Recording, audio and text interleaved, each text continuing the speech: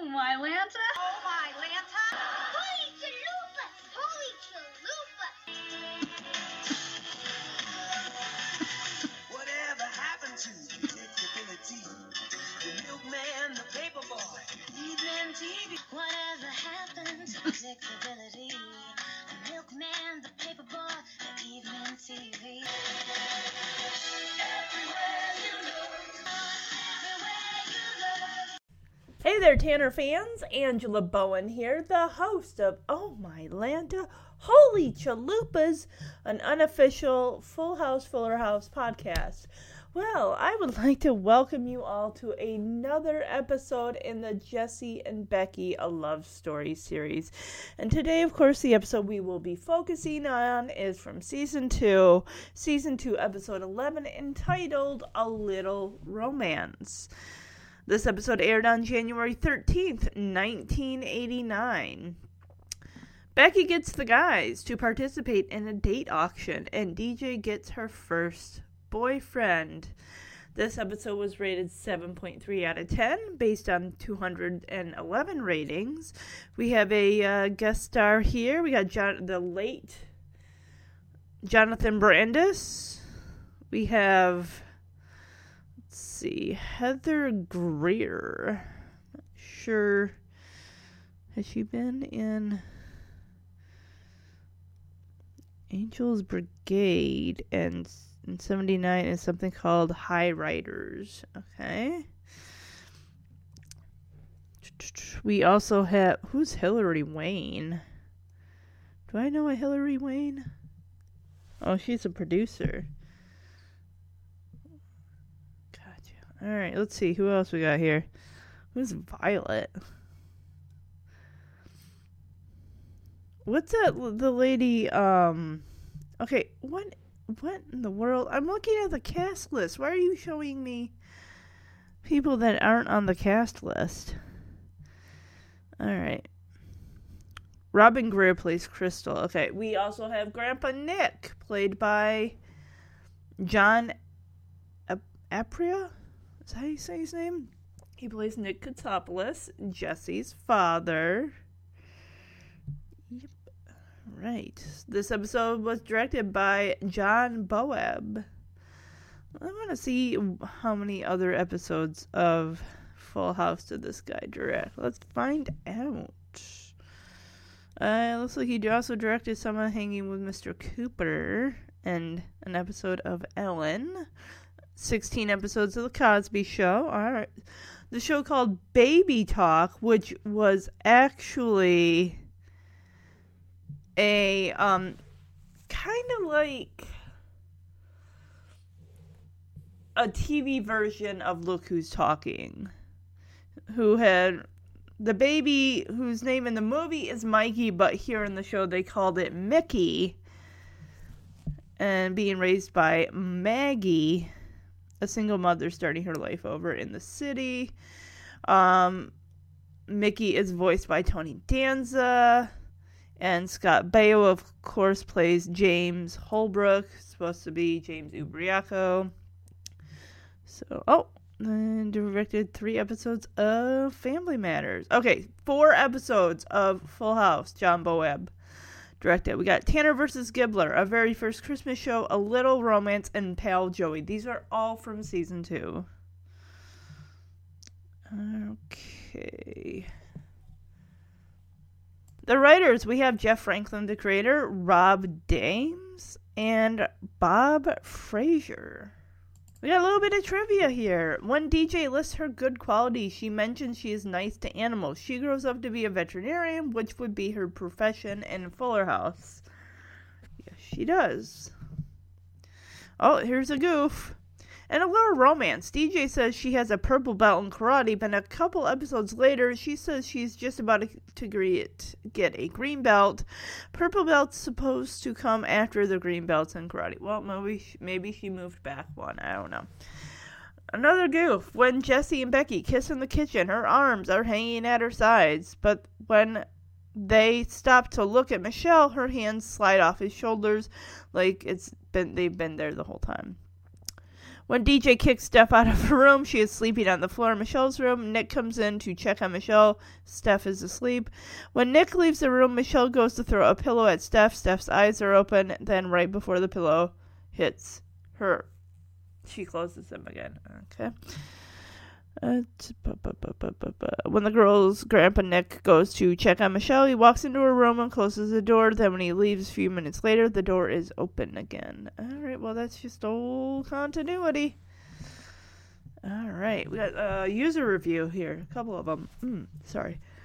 This one is a 6 out of 10. The title, Boys and Men. This was from February 21st, 2014 by Mitch RMP. Rebecca is already becoming a big part of the Tanner family. She's in their house fixing supper and setting their table. I love having Becky around. She's one of my favorite characters. So her reason for being there is to talk all three of the boys into being bachelors in her auction. Two of them are sweet-talked into it by her. The auction is really quite humorous, especially when it comes to Jesse's bidding. Besides the Christmas kiss, this is the first time that she and Jesse have a life together. Well, I wouldn't exactly call it a life together, but I think it's a turning point in their relationship when they actually do agree to date each other and kind of see where the relationship takes them. And after DJ learns a thing or two about boys, honestly, she and Becky have their first girl talk. I love Becky's advice with DJ in a lot of the episodes. I love the ugly duckling scene as well as Becky's reaction. This is where it really gets good. That aside, I think season 3 is my favorite season. Okay, of course, the ever-faithful Power Mandan. 7 out of 10. A good one, he or she titles this. From May 8th, 2017. Warning, spoilers. DJ is hitting puberty and is becoming interested in boys. These kinds of transitional episodes, puberty, fall short of their potential. I guess it's reasonable with kids not getting too mixed up in an adult world. The late Jonathan Brandis appears as DJ's cute classmate Michael. Kimmy hears that he likes DJ and she is thrilled. When he gives her a friendship bracelet and asks to study with her, DJ feels like Michael is her real boyfriend. Of course, guys, it's the 80s, so any type of, let me give you a friendship bracelet, hey, let's sit at lunch together, let's do our homework together, it's kind of code for, they haven't kissed or anything, but in junior high days, that kind of implies, like, hey, you're hanging out. And probably a friendship bracelet is as close as you're going to get to a promise ring at age 12. So,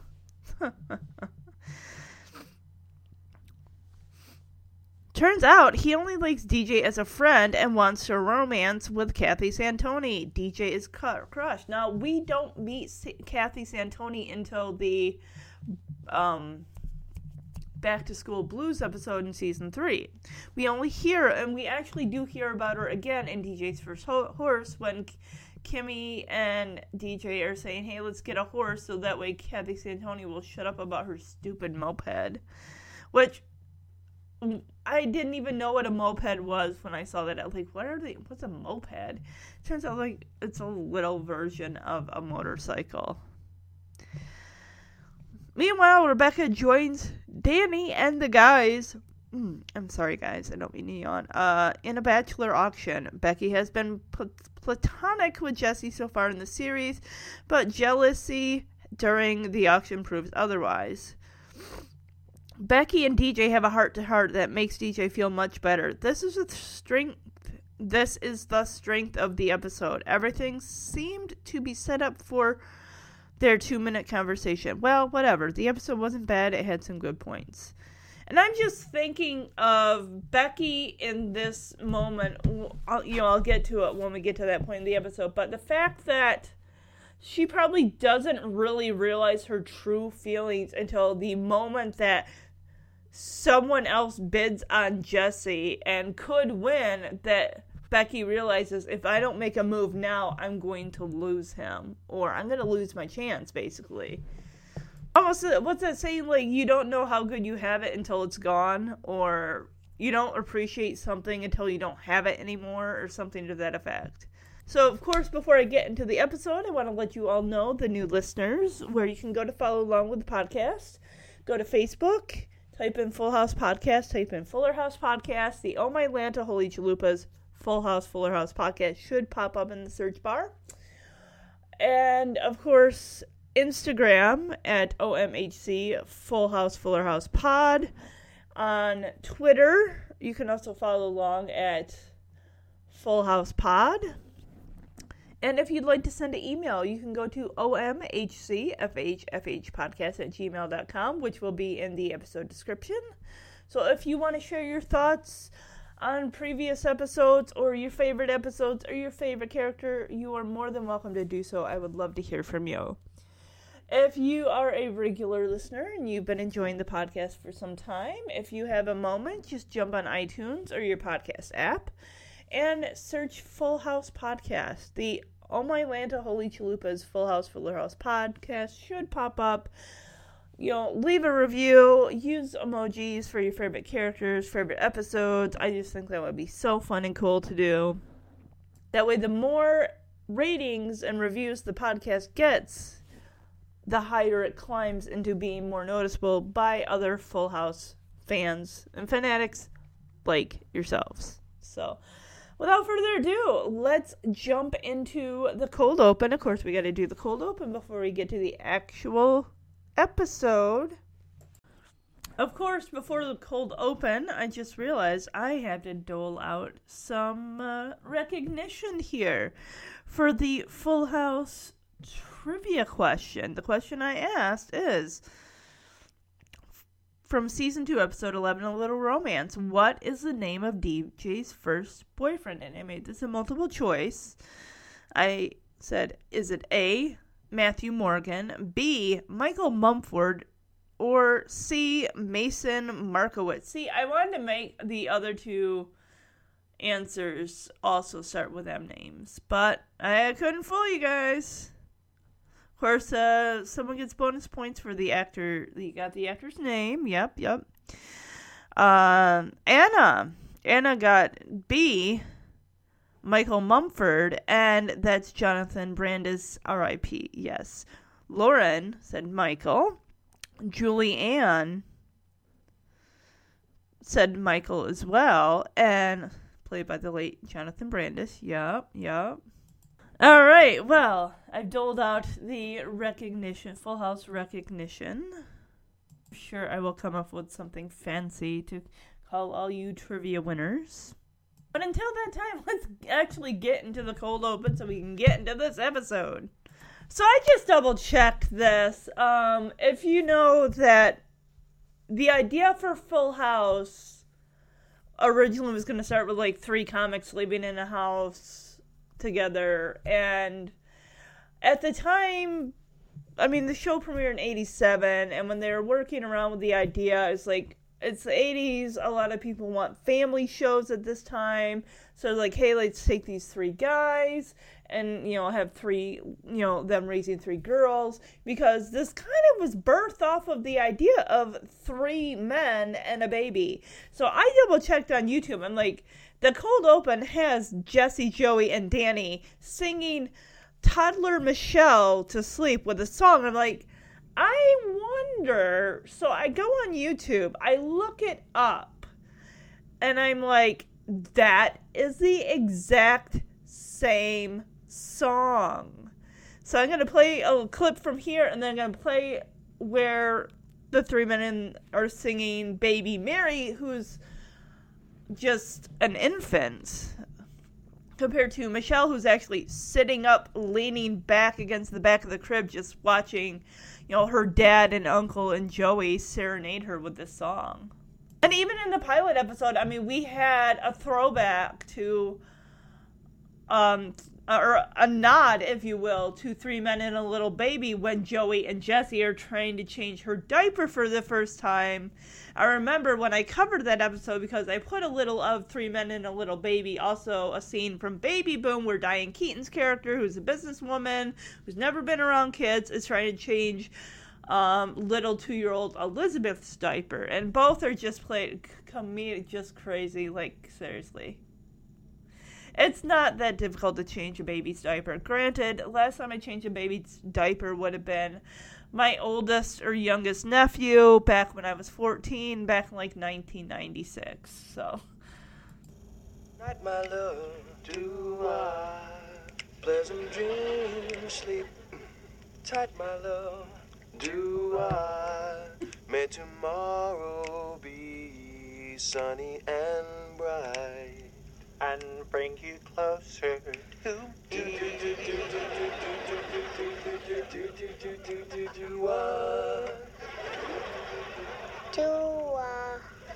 Alright, so that was the Full House version. I guess at the end, Joey was kind of doing I've heard on another Full House podcast that it was an Aaron Neville who was big in the 80s. If you know the song entitled I Don't Know Much, but I Know I Love You, maybe I'll play a smidgen of that too after this. But here's the clip from 3 Men and a Baby. This is pretty much the same song. I'll play just a little bit of it.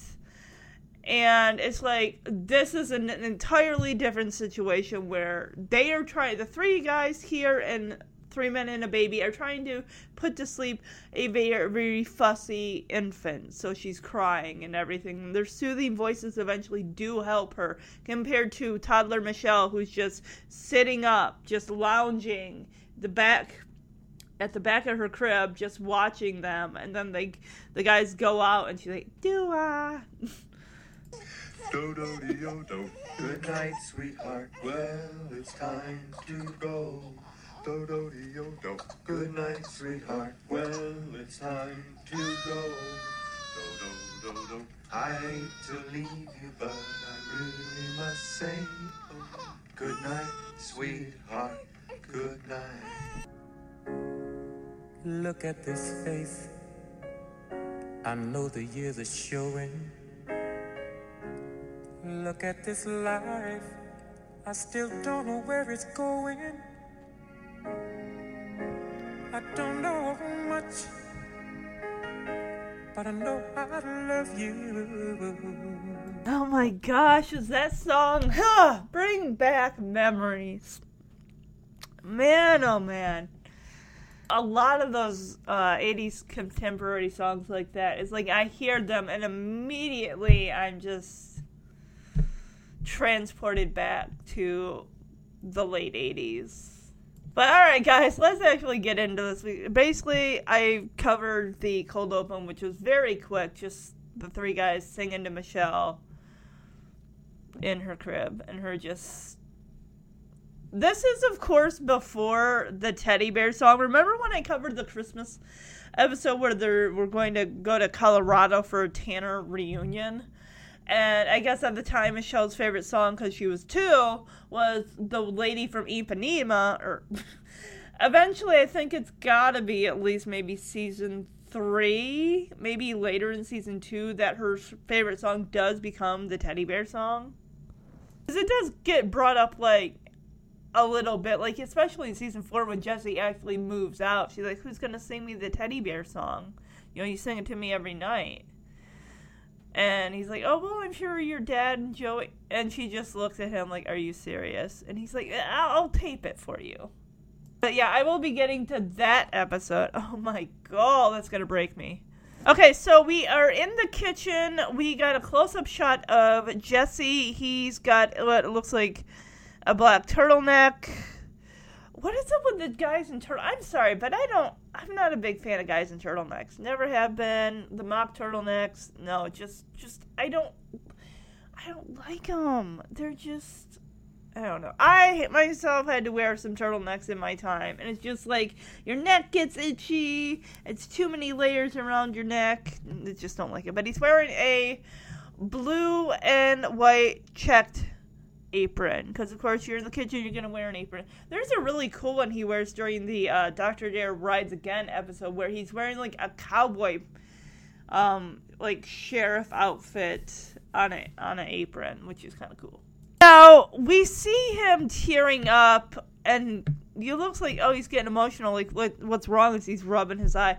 No, he's cutting onions. And let me tell you, from someone who cut onions quite a while ago and just said never again, not only would your eyes water, because there's always like, oh, you cry. No, what it is, your eyes are going to water, but they're also going to sting and they're going to burn. Maybe, I don't know, maybe that's just me, but I'm not a fan of onions anyway. I think I was just making we were making chili or something that required, you gotta have onions in it apparently, but most things that take onions, like we're not gonna eat onions, we're not gonna eat diced tomatoes, just no.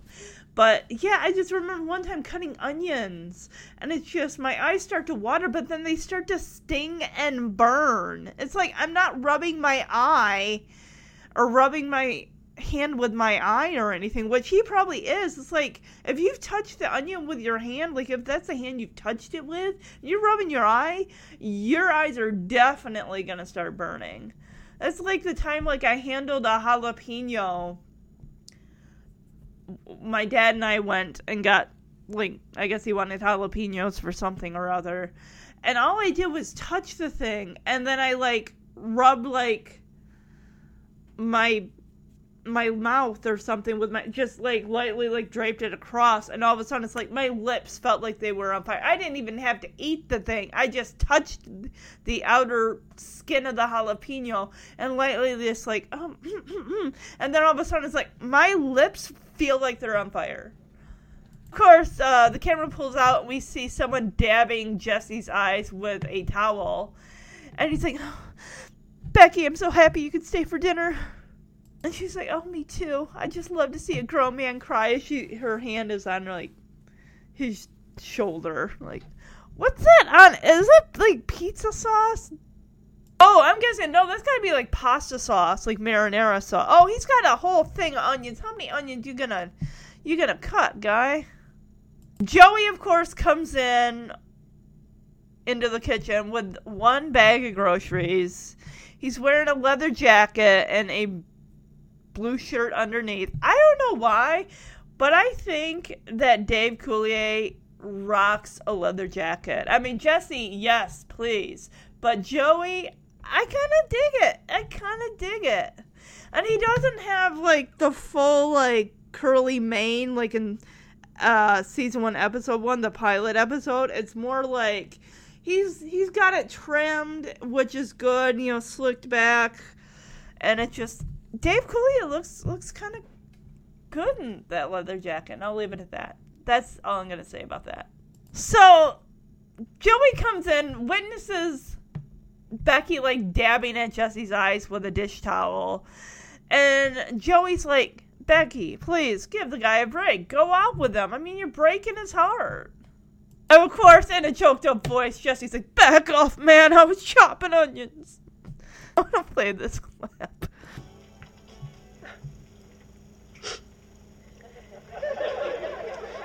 So happy you could stay for dinner, Becky. Me too.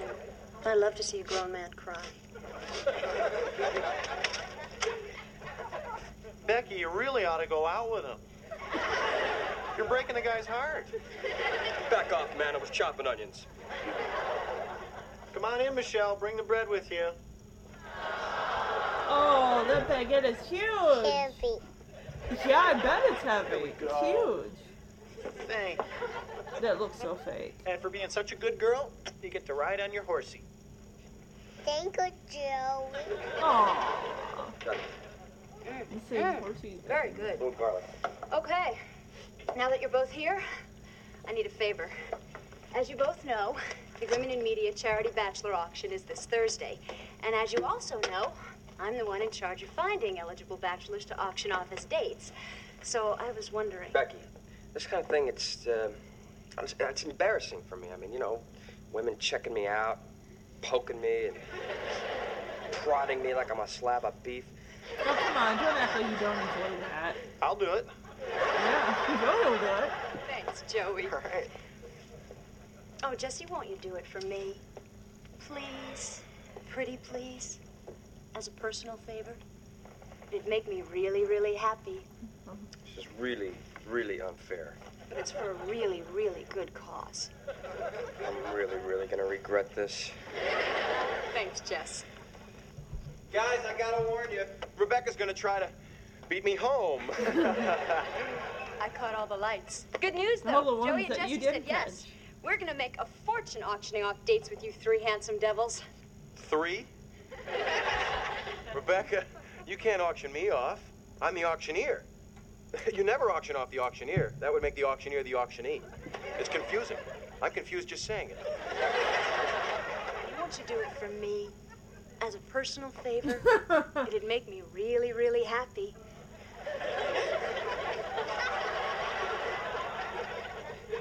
Well, guess I feel real special now. So Joey tells Michelle to bring in the bread. We cut to the back door, and Michelle is carrying, clearly, this is a fake, large, long, like, baguette, or, like, that you can cut up. It's like somebody went to Subway and got a giant, like, 4 foot. So that thing looks over 2 to 3 feet. So it's clearly, you stand that thing upright, it's taller than she is. That might even be close to my height, and I'm only 5'2". That is scary. She didn't drop it or anything. Not to mention, it's not in any type of packaging. So, ew. How many leaves of that bush outside did that thing rub up against? Because there's no protective covering for that. If you want to call it a baguette, I guess. Or to me, it just looks like a giant 3-foot long breadstick.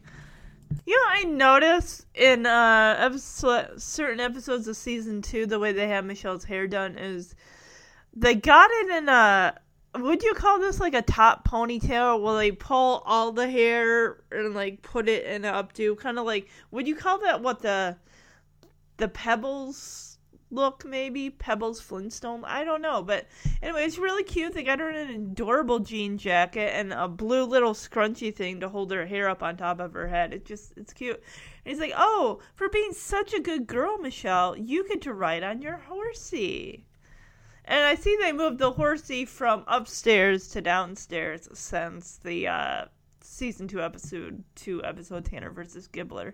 I gotta say, honestly, out of the 3 guys, we know that Joey's not the best cook, but Jesse seems to have his way in the kitchen. He does. I mean, Danny's not horrible. Granted, he did mess up the Thanksgiving turkey, even though it was frozen. But anyway, he's having Becky do a little taste test off the wooden spoon just to make sure, like, is the sauce good? And she's like, oh, yeah, it's very good. And he's like, oh, yeah, I think it needs just a little bit of garlic. Now, usually when I cook spaghetti, which isn't very often, I just get the stuff in a jar, like the Ragu Old World style, or I think it's just, we've usually done the Ragu. I think my dad would usually get like Prego, but I don't think I've been, I mean, unless it's in I'm going to a restaurant and they're making it, which I can't remember the last time I actually had spaghetti in a restaurant. It might have been, whatever that, Fazoli's, I think it was called. The one time I ate there, like, over 10 years ago. Yeah, I mean, pasta's okay, but it's not my end-all, be-all. Oh, while Jesse, of course, is adding a little garlic to the sauce, giving a little sturzy, Becky's like, great, now that you're both here, I need a favor from you, of course.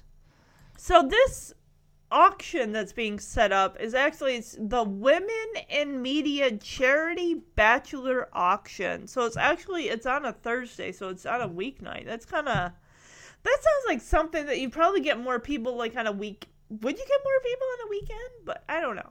So Becky actually is the one who's got to get the eligible bachelor. So almost in a way, it's like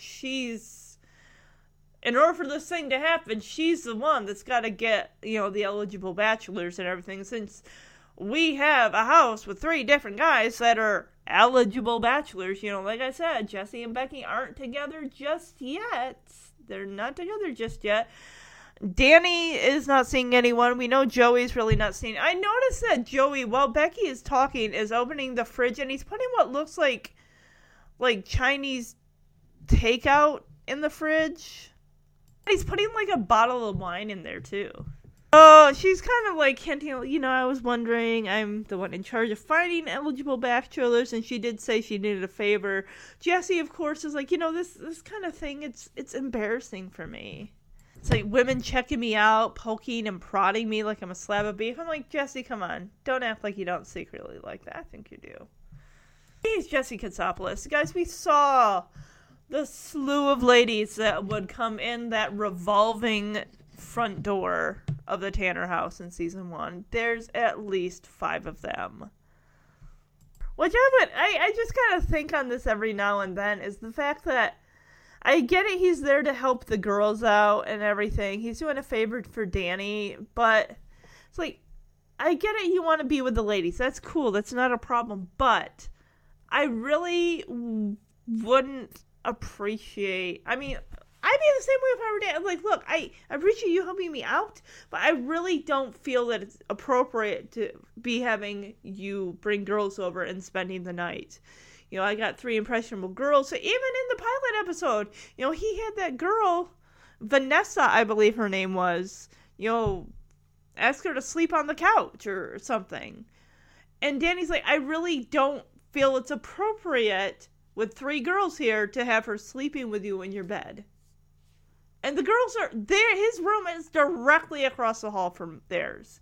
Yeah, they don't need to be hearing that kind of stuff. And I honestly think you're not paying rent. You are helping somebody. But if you want to do that kind of thing, you go to their place. You get a motel, hotel, what have you. But you don't bring that stuff into my house. I wouldn't want someone doing that if they were helping me out. Like, that's great. You want to have a life? That's great. But you can have that kind of life outside of the walls of this house.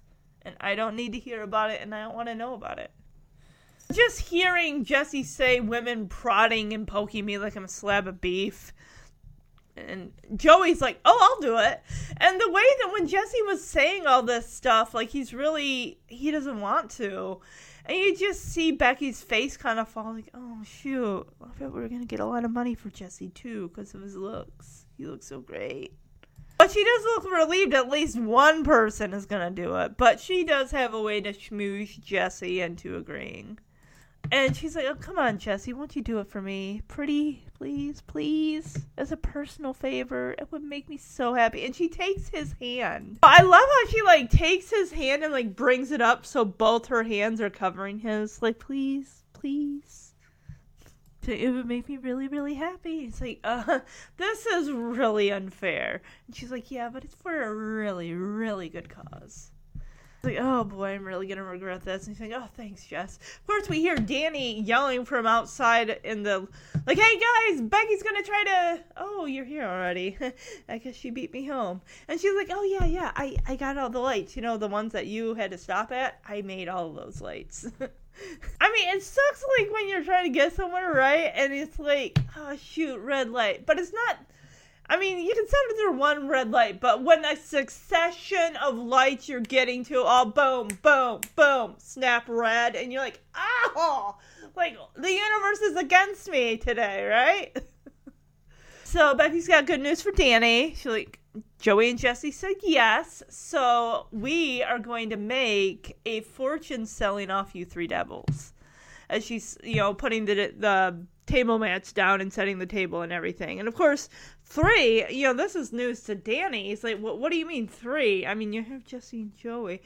And of course, Danny is the auctioneer. So he's like, well, wait a minute. No, then that means that I would be on the chopping block as well. And she's like, yeah. And he's like, well, you can't. I'm the auctionee. I'm the auctioneer. You can't auctioneer the auctionee. That would. So it's like, well, tough because you're doing it. And you're a talk show host. You're a TV personality. So I could see you going for a bit as well. Of course, now Becky pulls out the same line she did to Jesse, like, oh, please, Danny. And she takes his hand in both of hers, holds it to her chest, like, oh, please, Danny, please. As a personal favor, it would make me really, really happy. Jesse, of course, comes over and sees this go down, and he's just like, oh, she got me good. Like, well, wow, that was so nice when you did that to me, but now that you're doing the exact same words to Danny, I feel really cheap right now. Yeah, I feel real special right about now. All right, we're going to jump upstairs to DJ and Steph's room. We got DJ sitting at the table. She's working on her homework.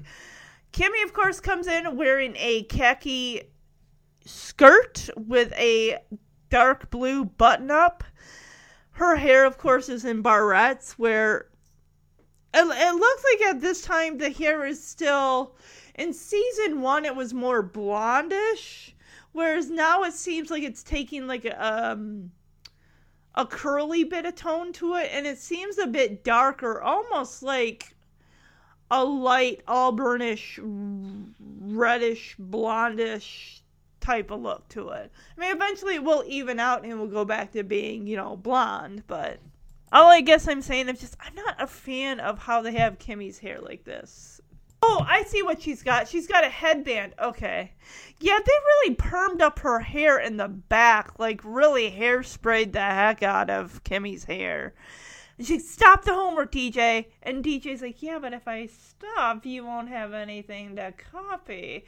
And, of course, we all know this is something that continues throughout the course of the show. DJ, of course, is the academic one. Kimmy is more of a layabout as far as doesn't really give the amount of attention to her school. Okay, DJ's smart. I'll just, copy over her. I'll put my name in the top right corner. It'll be fine. Okay, I got the boy's name wrong. So it's not Mumford. It's Monfort. Monfort. Okay, Monfort. I like Mumford though. I think because I got it from the other when I was listening to the other Full House podcast. I'm like, I'm not gonna. It'll be fine. So DJ, of course, her hair is really. It's not crimped. It's more like a hairsprayed permish waviness to it. And her shirt is a light blue and white striped. And it's got a picture that says ocean on it, or I think it's Oceanside, but we'll see it more when it pops up.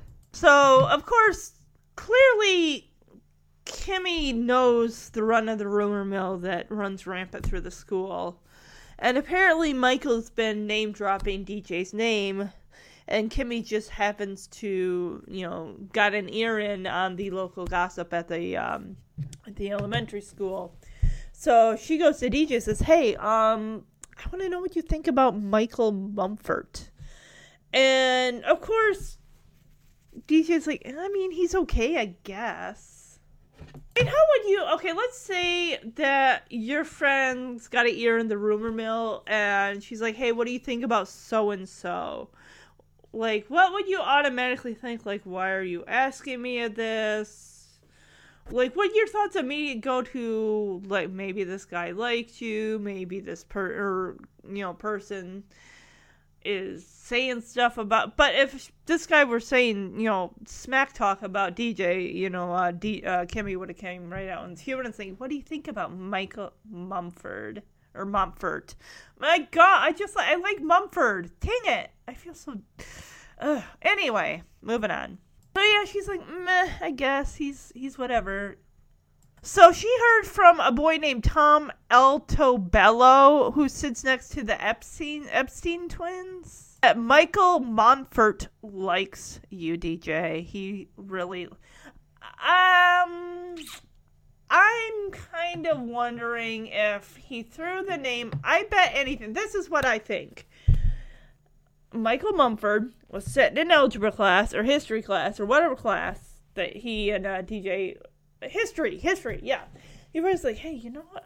That girl, what's her name? Like DJ Tanner? I kind of, what do you think about her? I mean, he probably name dropped, like, I mean, she's pretty smart, right? I mean, we have the same history class, so, yeah. Do you think I should ask her for help or something? This honestly was a ruse. He's like, wow. So what grade do you think she gets in school? Does she get A's?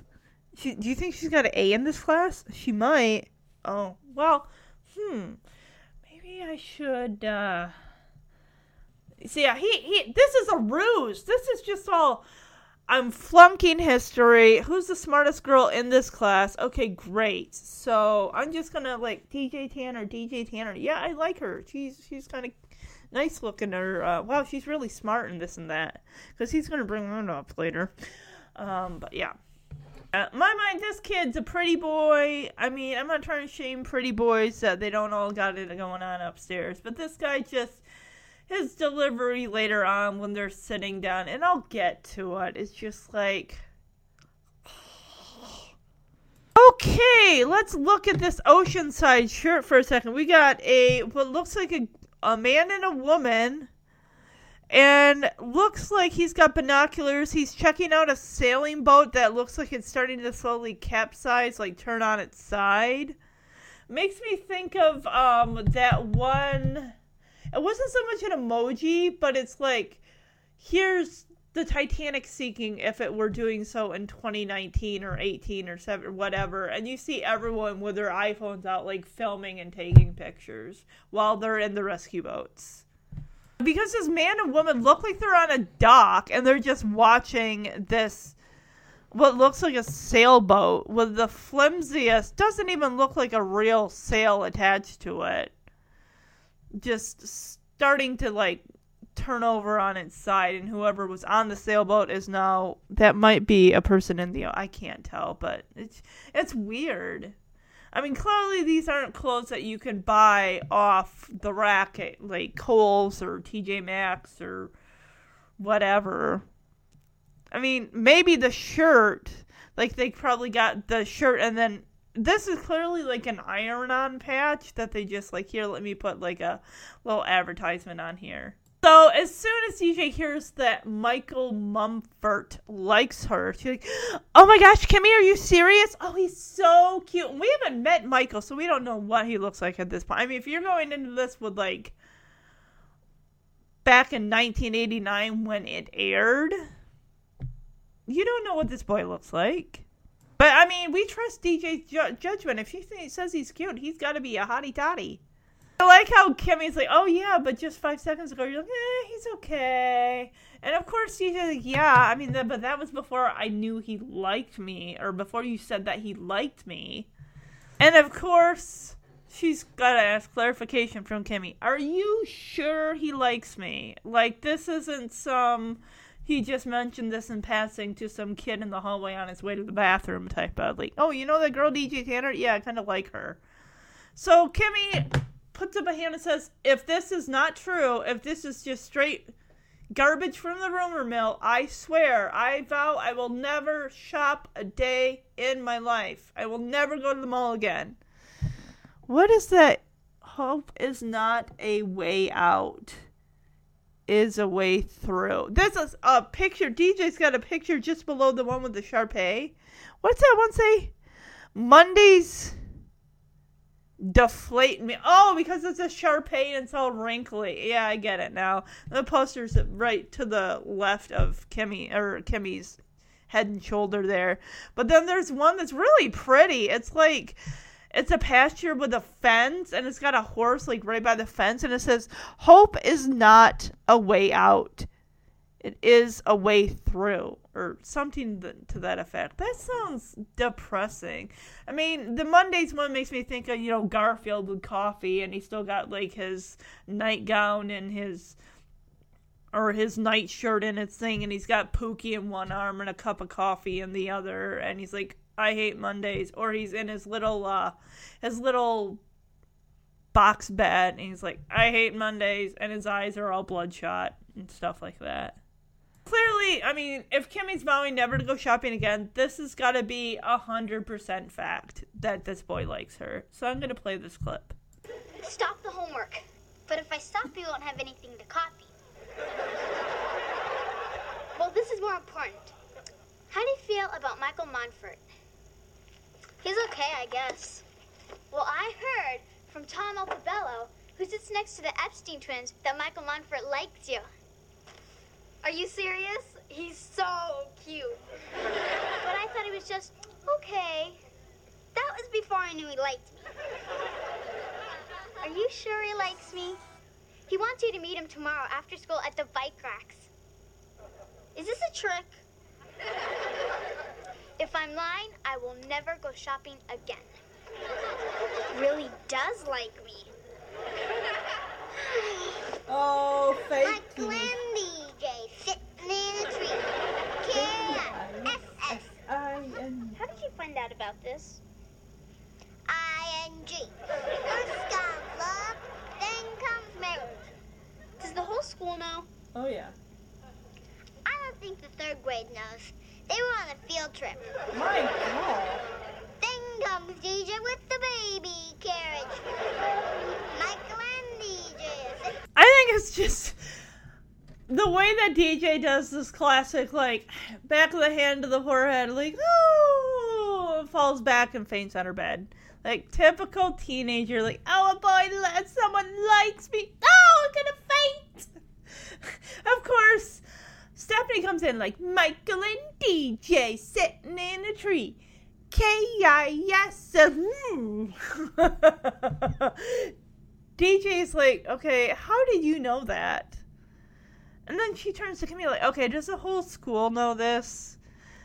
And of course, Stephanie's like, well, I mean, Kimmy has a look like, they might, maybe, I don't know yet. It's still too early to tell. Stephanie's like, well, I mean, pretty much the whole school knows, except for the third grade, because, you know, they were on a field trip, so, yeah. Of course, Stephanie's like, I-N-G. First comes love, then comes marriage, then comes so-and-so with a baby, DJ with the baby carriage. Well, she ain't marrying Michael, I can tell you that right now. That kid is a one and done. I want to see where that little rhyme came from, because I remember that when I was even younger than DJ. I was probably right around Stephanie's age. Well, maybe a little older than Stephanie. And there's a boy that I kind of liked and hung around with, and people would say that to this person and I. But I secretly, I love it! Keep saying it! Okay, so I'm getting some stuff here from, someone else also, back in 2006, I guess, was looking for, like, the origins, if they could find anything in regards to, this one person commented, we sang it in the early 50s in New York City. It's a start. Let's see, who else here?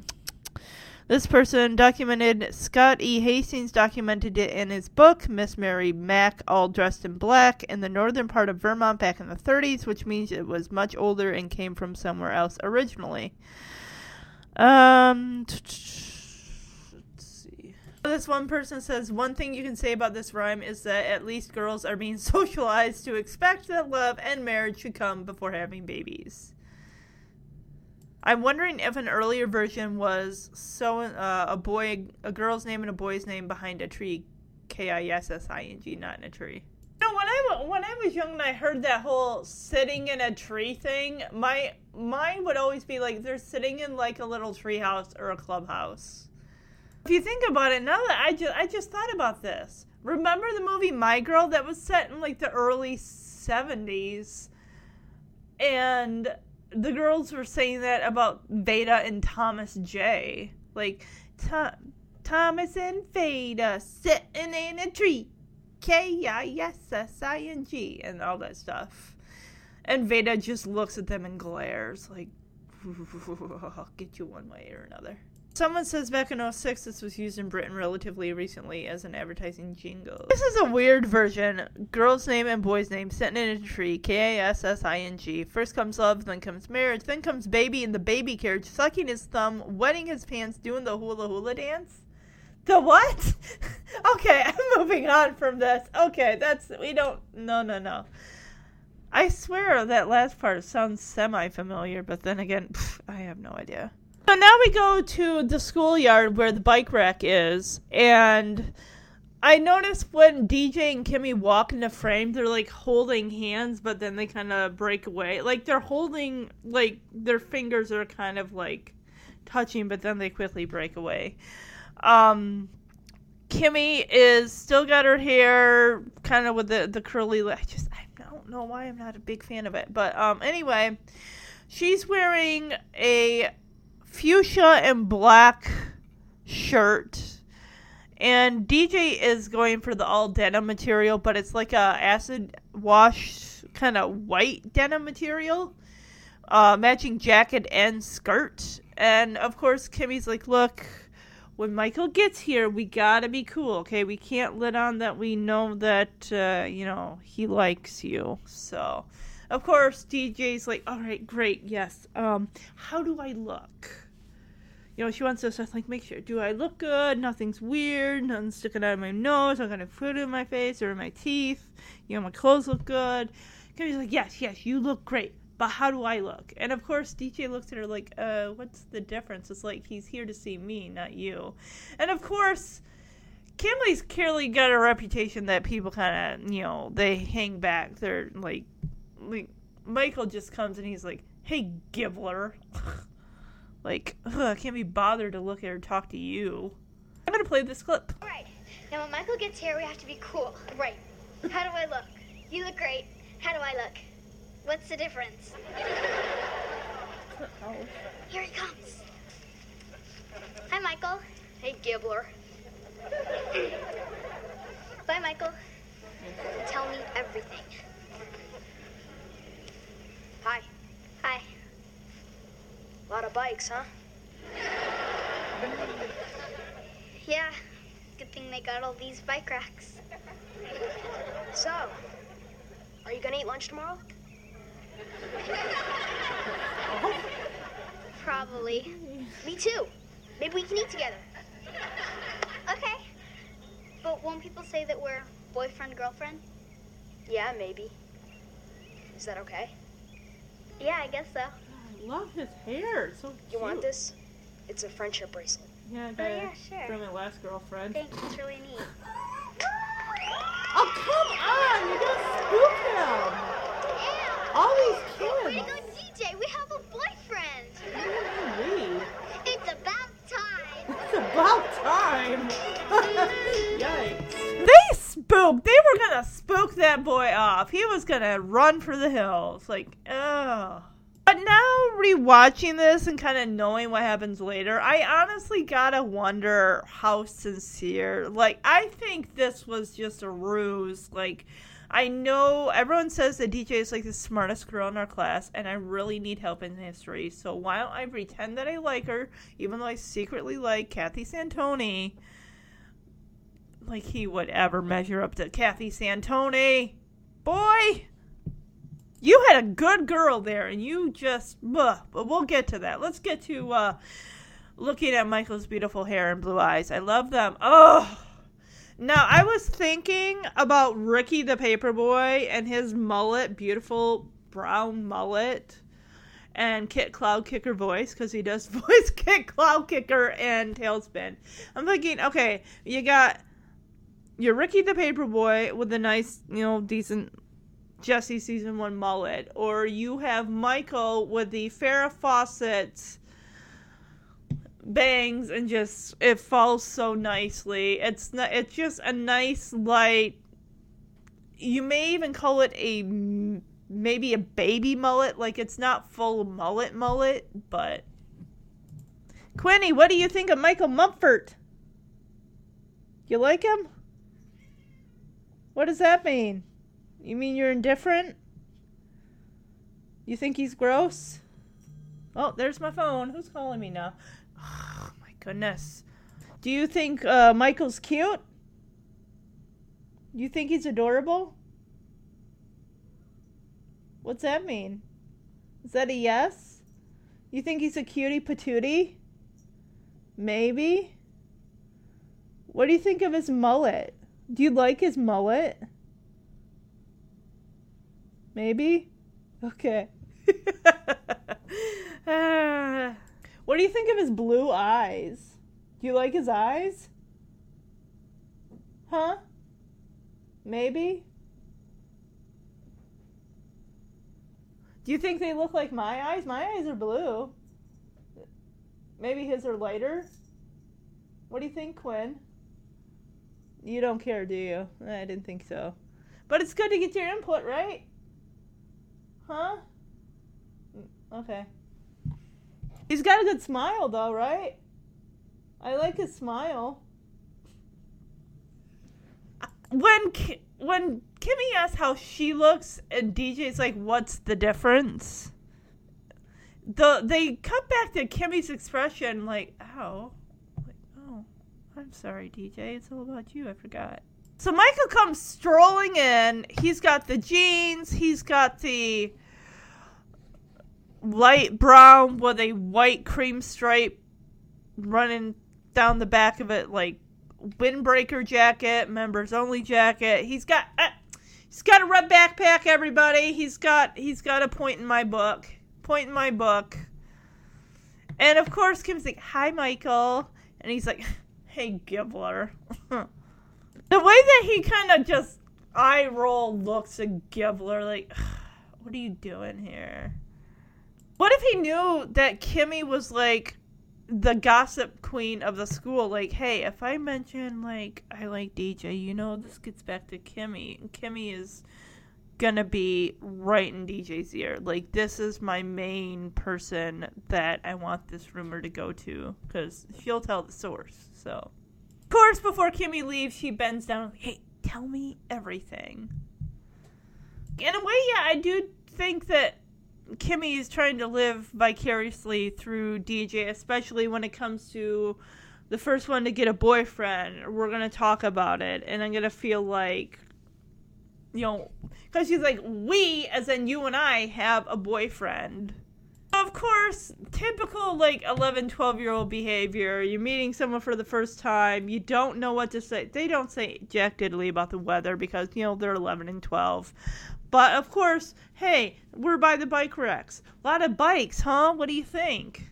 And DJ's like, oh, I love how DJ's, like, got her hands behind her back. Like, yeah, that's, good thing there's a lot of bike racks. He keeps nodding, like, trying to rack the back of my brain for something else to come up with. I'm not really good at this. Or, though, he probably is really good at that. So Michael pretty much cuts to the chase with DJ after they exhaust the topic of bikes and bike racks. He's like, so are you going to eat lunch tomorrow? And she's like, yeah, probably. And he's like, oh, wow, me too. Maybe we could eat lunch together. And when he asks that, like, are you going to eat lunch tomorrow? The audience just is like, are you kidding me? And she's like, probably.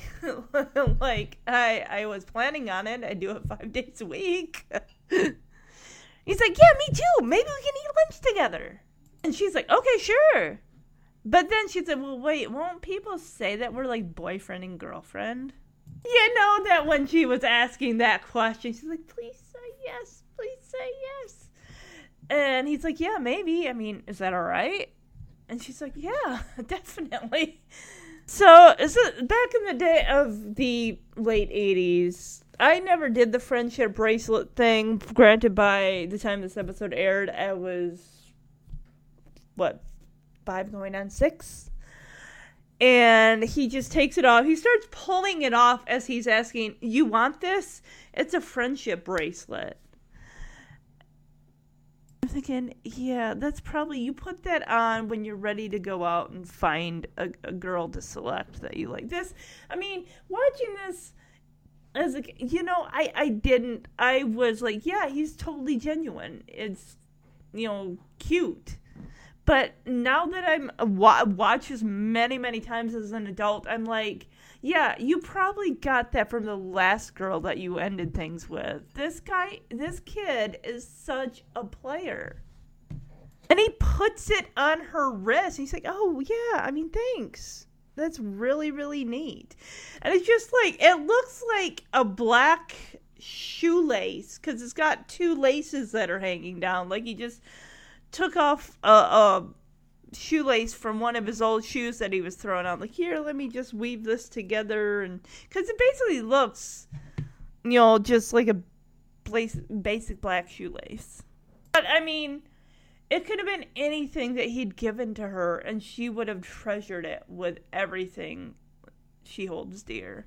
Oh my goodness, golly sake. Look at these.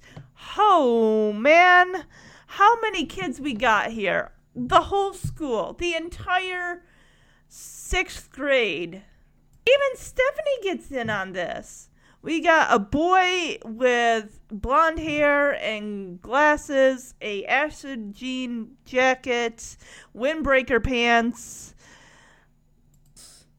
He might be in on this, is what I'm thinking. Yeah, as soon as she says thanks, it's really neat. You hear, woo!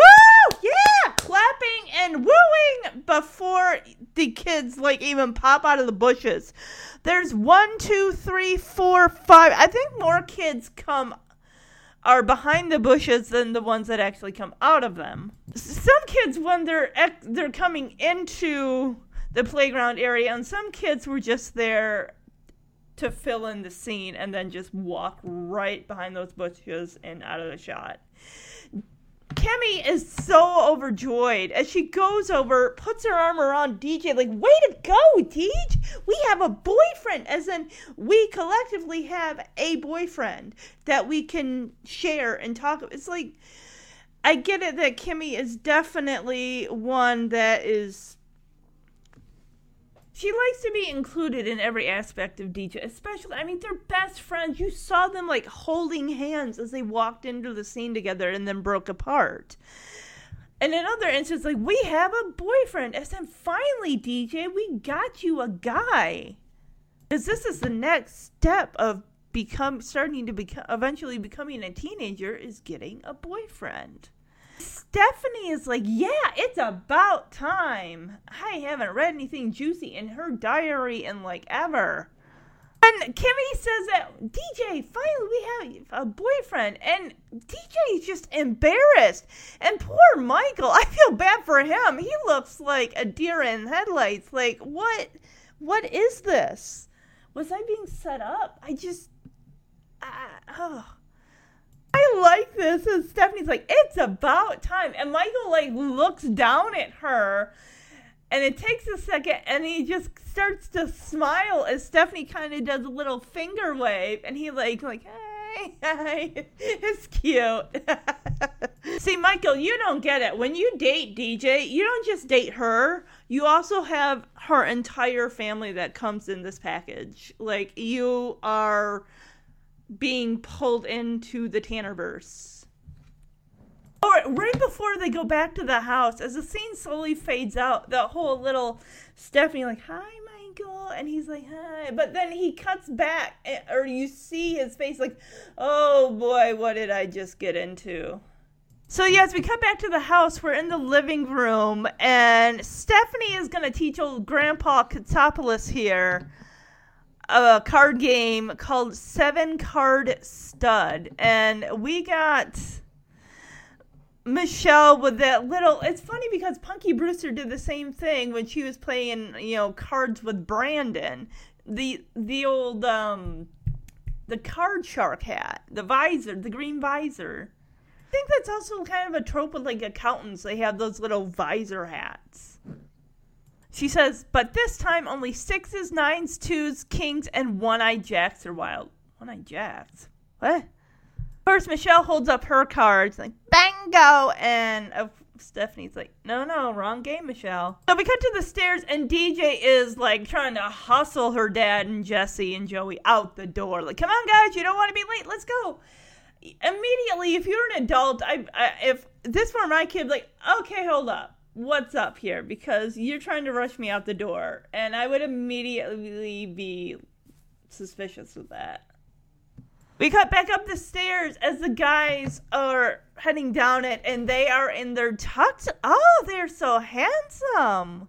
Also, I like how it's just a traditional you know there's kids there because before they even get down the set, you can tell there's like DJ's soccer ball with like a stuffed, animal by the a section of the stairs up top. And then there's also maybe Michelle's little dolly carriage with like a stuffed animal in it. It's like, I like how it just displays that a family lives there and that there's kids there because stuff is just here, there, every nook and cranny. But look at these huge framed paintings on the walls. There's a decorative looking ship that's like to the left of one picture is below it, and then there's one to the right. So they definitely they want to fill up that space on that wall. No bare spots, no bald spots. As Danny's coming down the stairs with Jesse and Joey's like, oh, I'm so glad this isn't a rental. Why are you sweating? Stephanie looks at her dad and Joey and Jesse's like, wow, you guys are so handsome. And they all at once go, nah. Like, put their hand like, nah. Oh my God, DJ, could you be any more or less subtle with this? She grabs Danny's hand and is like, okay, bye. It's like, why are you trying to shove me out the door, girl? What's up? And Danny is like, will you let go of my hand? What's the big rush? We have to wait for Rebecca. We're all going together. Because she is in charge of this, of course. It's like, DJ, if you wanted to not arouse your dad's suspicion that you got a boy coming over, why you wouldn't be making a big display like, come on, Dad, let's get you out the door. Hurry. Go. It's like, just play it cool. Like, hey. I mean, he already knows that Michael's coming over to do homework.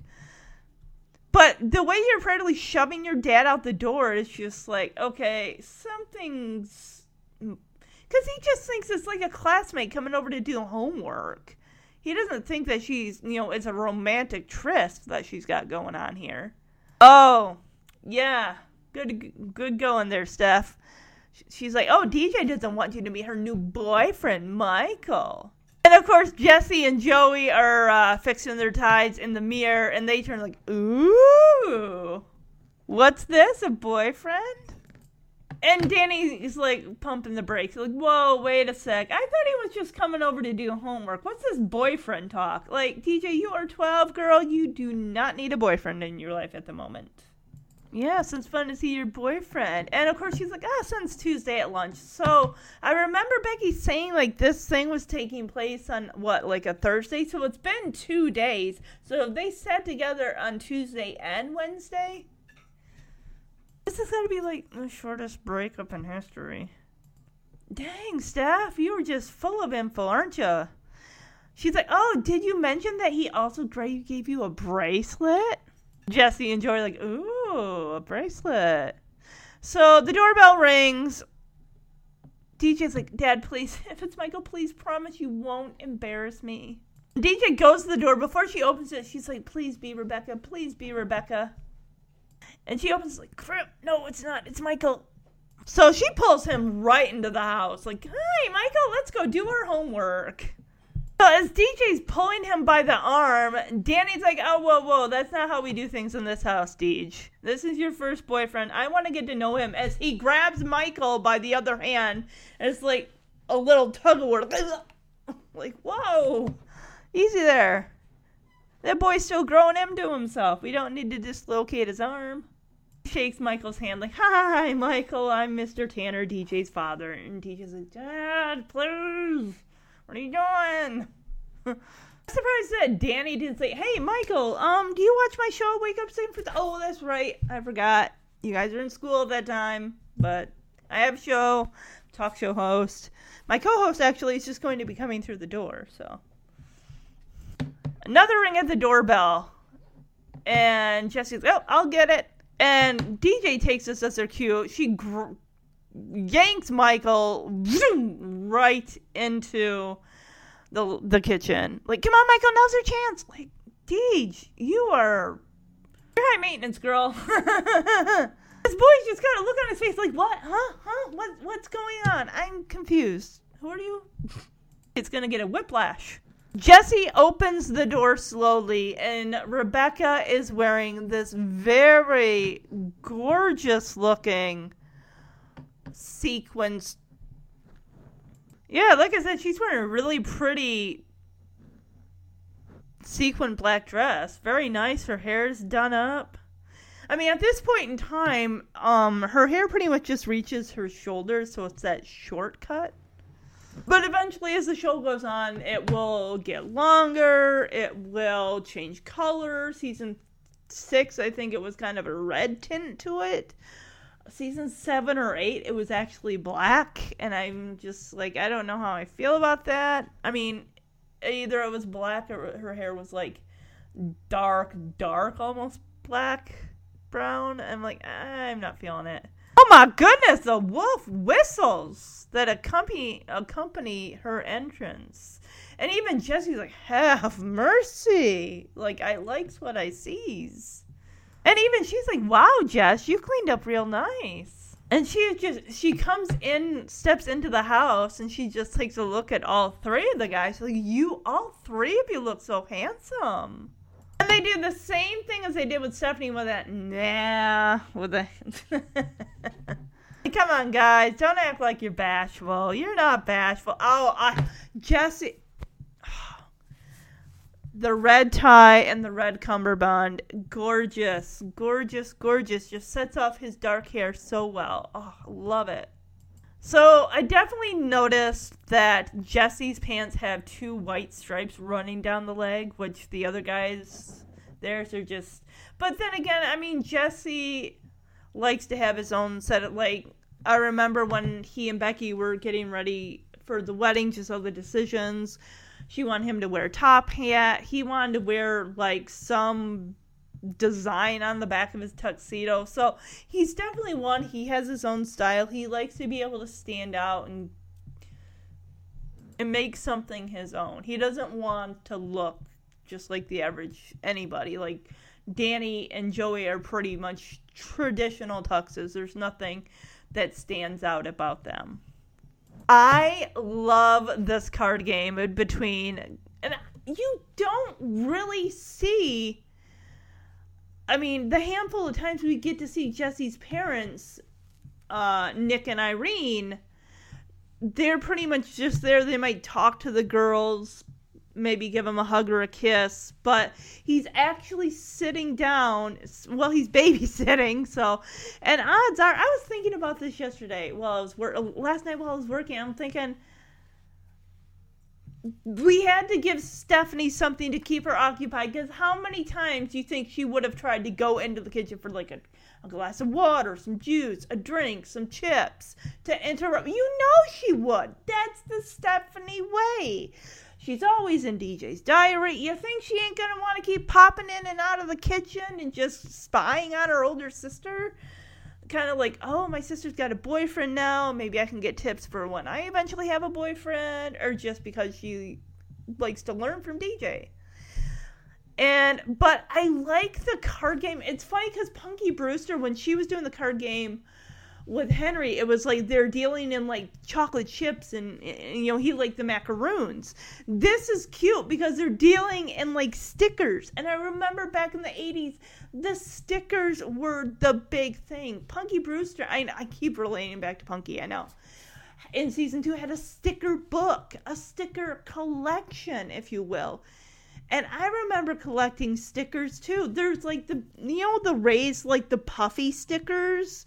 Those were some really cool. I got this really cool one in 3rd grade and I just like loved it. And someone else like really like, oh, I like that. Can I have it? I'm like, no, you can't.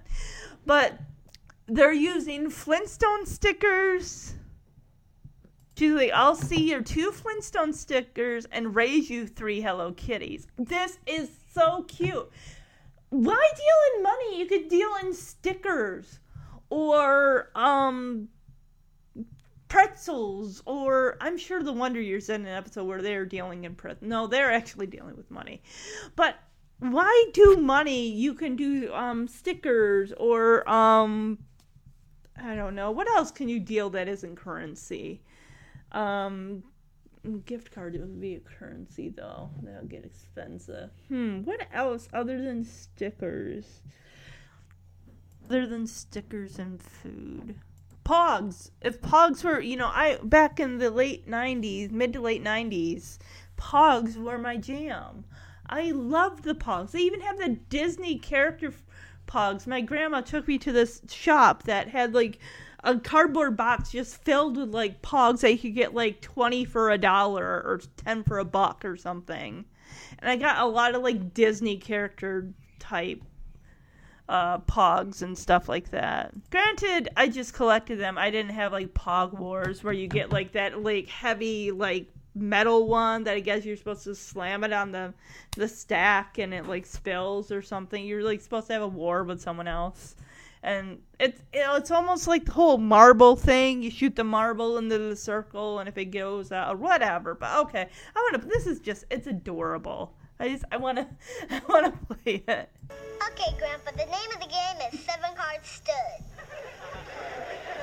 But this time only 6s, 9s, 2s, kings, and 1-eyed jacks are wild. Main move. Wrong game, Michelle. Come on, guys, you don't want to be late. Let's go. Okay. So glad this isn't a rental. Wow, you guys look so handsome. Yeah.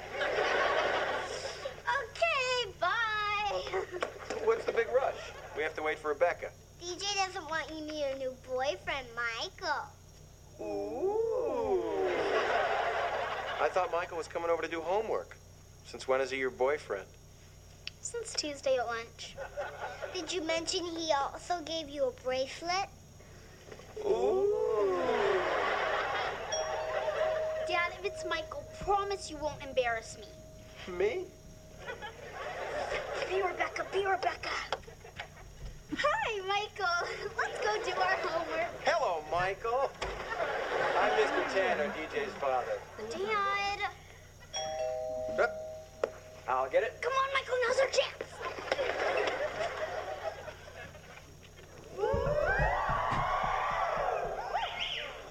Have mercy. Wow, Jess, you cleaned up real nice. All three of you look so handsome. Nah. Yeah. Come on, let's go. All right, see you later. Bye-bye. Have fun. Bye. Bye. I'll see your 2 Flintstone stickers and raise you 3 Hello Kitties. Big on her. 7 queens. Beat that.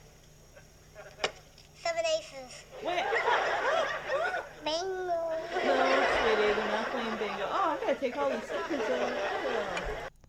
They must be playing with at least a couple decks, because isn't in a deck of cards, each thing is like, each suit, there's like 4 of them, right? 4, queens and kings and jacks and whatever. So they're playing with at least 2 decks of cards. So I looked up 7-card stud. Overview, 7-card stud, also known as 7-toed Pete or Down the River, is a variant of stud poker. Until the recent increase in popularity of Texas Hold'em, 7-card stud was the most wildly played poker variant in home games across the United States and in casinos in the eastern part of the country. 2 to 8 players is common, though 8 may require special rules for the last cards dealt if no players fold. With experienced players who fold often, even playing with 9 players is possible. Let's see here. 7-card stud is the S game in horse and similar mixed game formats. Let's see. Game begins with each player being dealt 2 cards face down and 1 card face up. The player with the lowest ranking up card plays the bring in, and betting proceeds after that in normal clockwise order. The bring in is considered unopened, so the next player in turn may not check. If 2 players have equally ranked low cards, suit may be used to break the tie and assign the bring in. If there's no bring in, then the first betting round begins with the player showing the highest ranking card up card who may check. In this case, suit is not used to break ties. If 2 players have the same up card, the one first in clockwise rotation from the later acts first. Blah, blah, blah, blah, blah. It goes on for a lifetime. And I don't really play cards. My family is big into euchre. Even at Christmas, family gatherings, always like a group of people. I never really...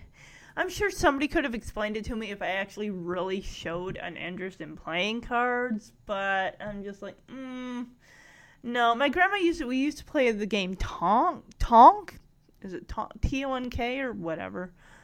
You use like a dime, a nickel, and a penny, and I can't remember the rest of it. It was so long ago.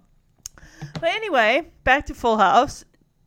DJ and Michael are doing homework. It looks like history homework because they do mention Neil Armstrong walking on the moon, which was 68, 69. I'm going to check because I don't want to be called out for being a dum-dum when it comes to that thing that apparently everyone in this world should know. Neil Armstrong walks on the moon. The date, July 20, 1969. Also flew on the Gemini 8 mission in 1966. And Michael's like, no way, that's not possible. And DJ's like, I'm serious, my dad was alive when Neil Armstrong walked on the moon. It's like, my dad was alive for that. Hello? Kid? What is wrong with you? You need more than DJ to help you study, because, I mean, seriously. Danny, I did the math. Danny is 30 in 1987. Neil Armstrong walked on the moon in 1968. That means if Danny was born in 1957, that means he would have been 12, so he would have been right around their age when he was watching Neil Armstrong walk on the moon. Unless he wasn't there to see it. Maybe, I don't know. I don't see why he wouldn't. Everybody who's anybody that was alive and able to, all that good stuff was watching that happen. Or listening to it on the radio, whichever. She's not smug, but she's like, oh, yeah. Like, how many times she's probably had to say this, like, over and over and over again. And he's like, no way, it's in our history book. It's like, excuse me? So because something's in your history book, apparently people that are living in 1989 couldn't have been alive 30 years ago to witness these massive moments in history? Kid, you need more than DJ to help you out in science. You need a tutor or something. Or you need to actually pay attention, because his logic is, I get he's 12, but come on. And she's like, well, my dad said he was. She is wearing the friendship bracelet. And he's like, wow, that's amazing. Well, I gotta get home. I don't think... He likes being told that he's wrong. He just seems like one of those kids. And now it seems like the mood has gone sour as...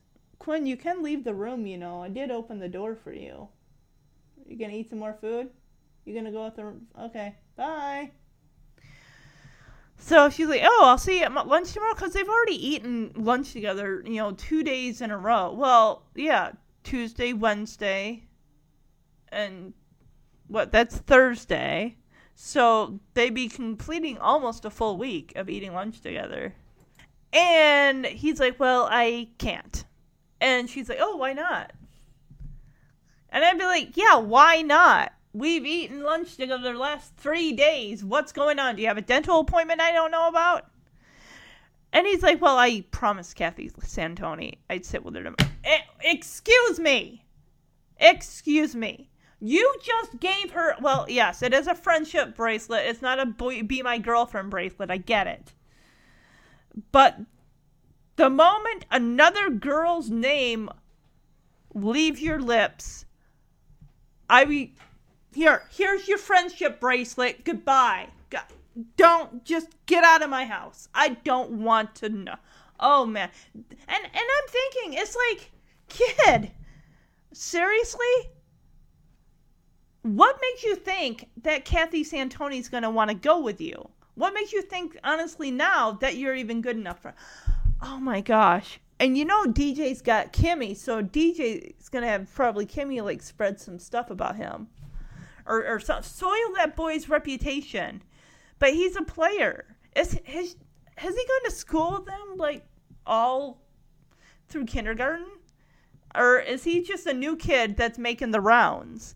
I gotta kind of wonder. So she's like, Kathy Santoni, what are you talking about?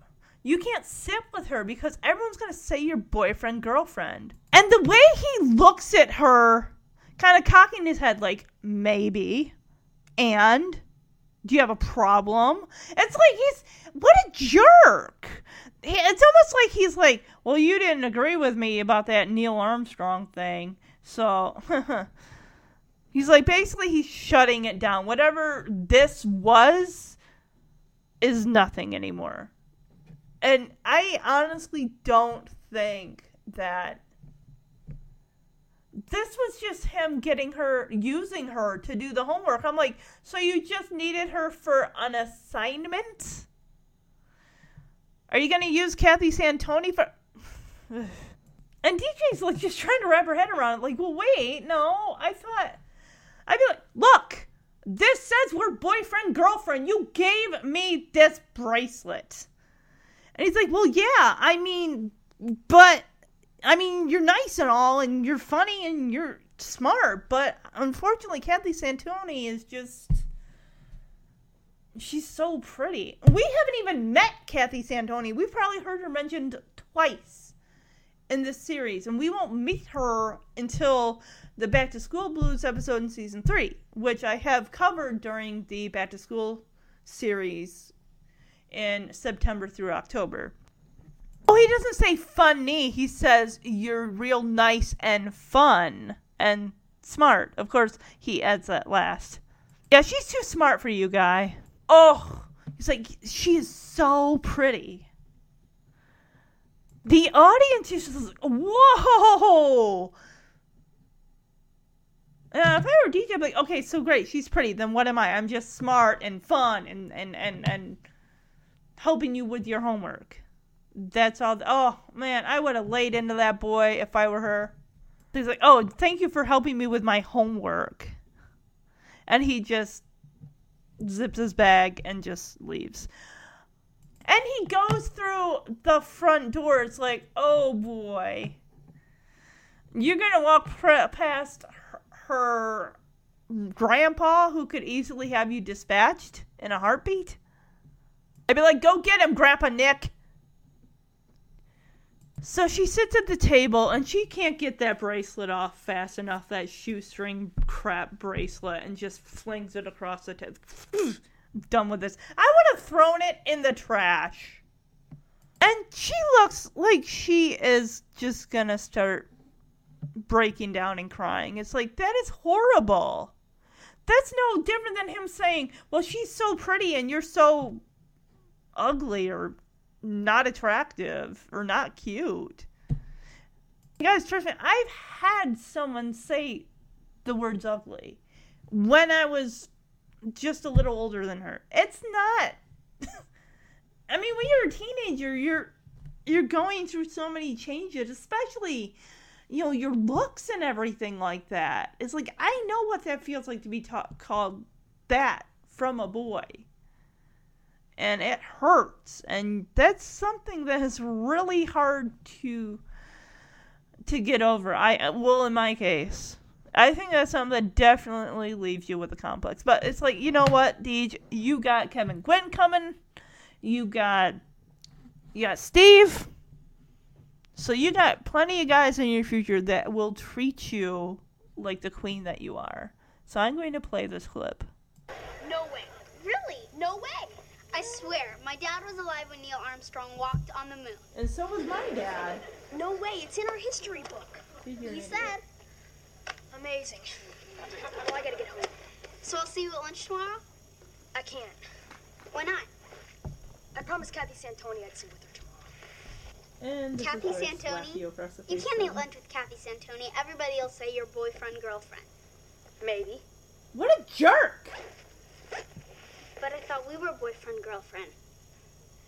Yeah, well, you're real nice and fun and smart. But Kathy Santoni is so pretty. I want to rip out your mullet. Thanks for helping me with my homework. I gotta go.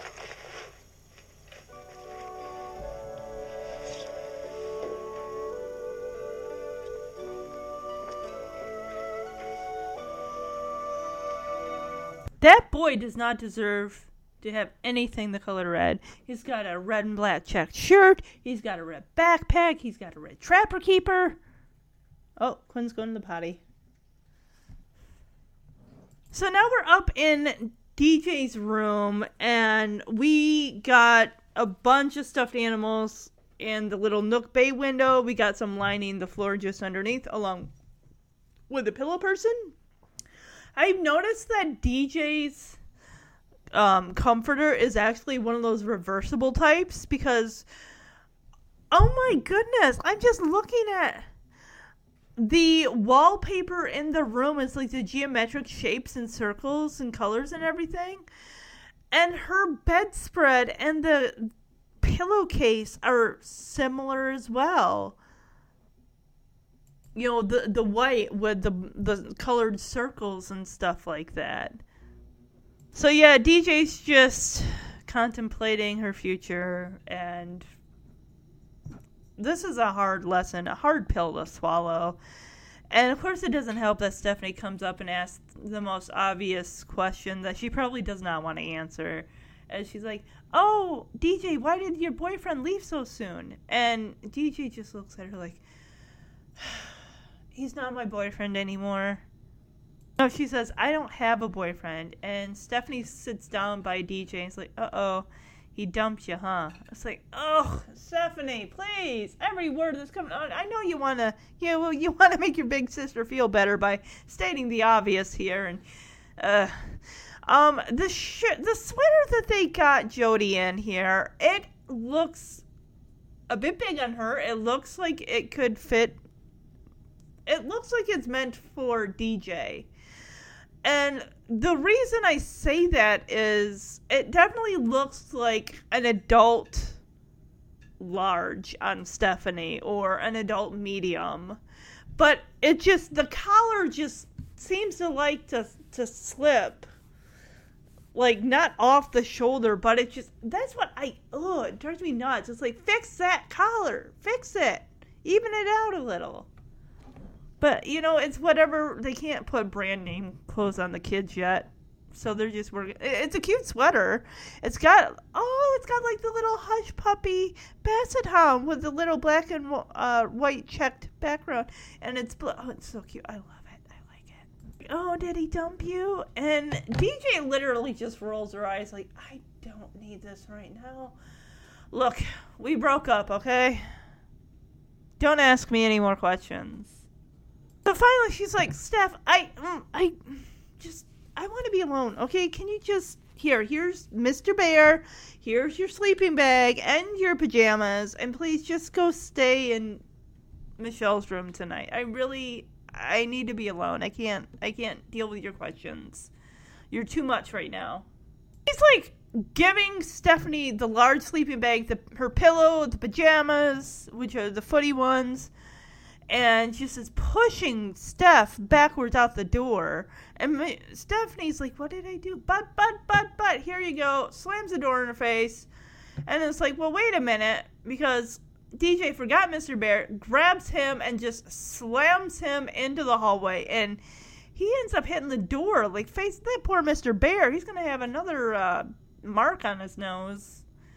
She chucks Mr. Bear into the hallway. Sucks to be you, Mr. Bear. Right into Jesse's door. And, of course, Stephanie's like, oh, Mr. Bear, it's not a good night for you, buddy. Of course, we get a, how rude. Stephanie's got a Sesame Street, because I recognize Big Bird. I think that might be Cookie Monster on the sleeping bag. So now we're going to jump across town. We are going to go to what is going to be storyline.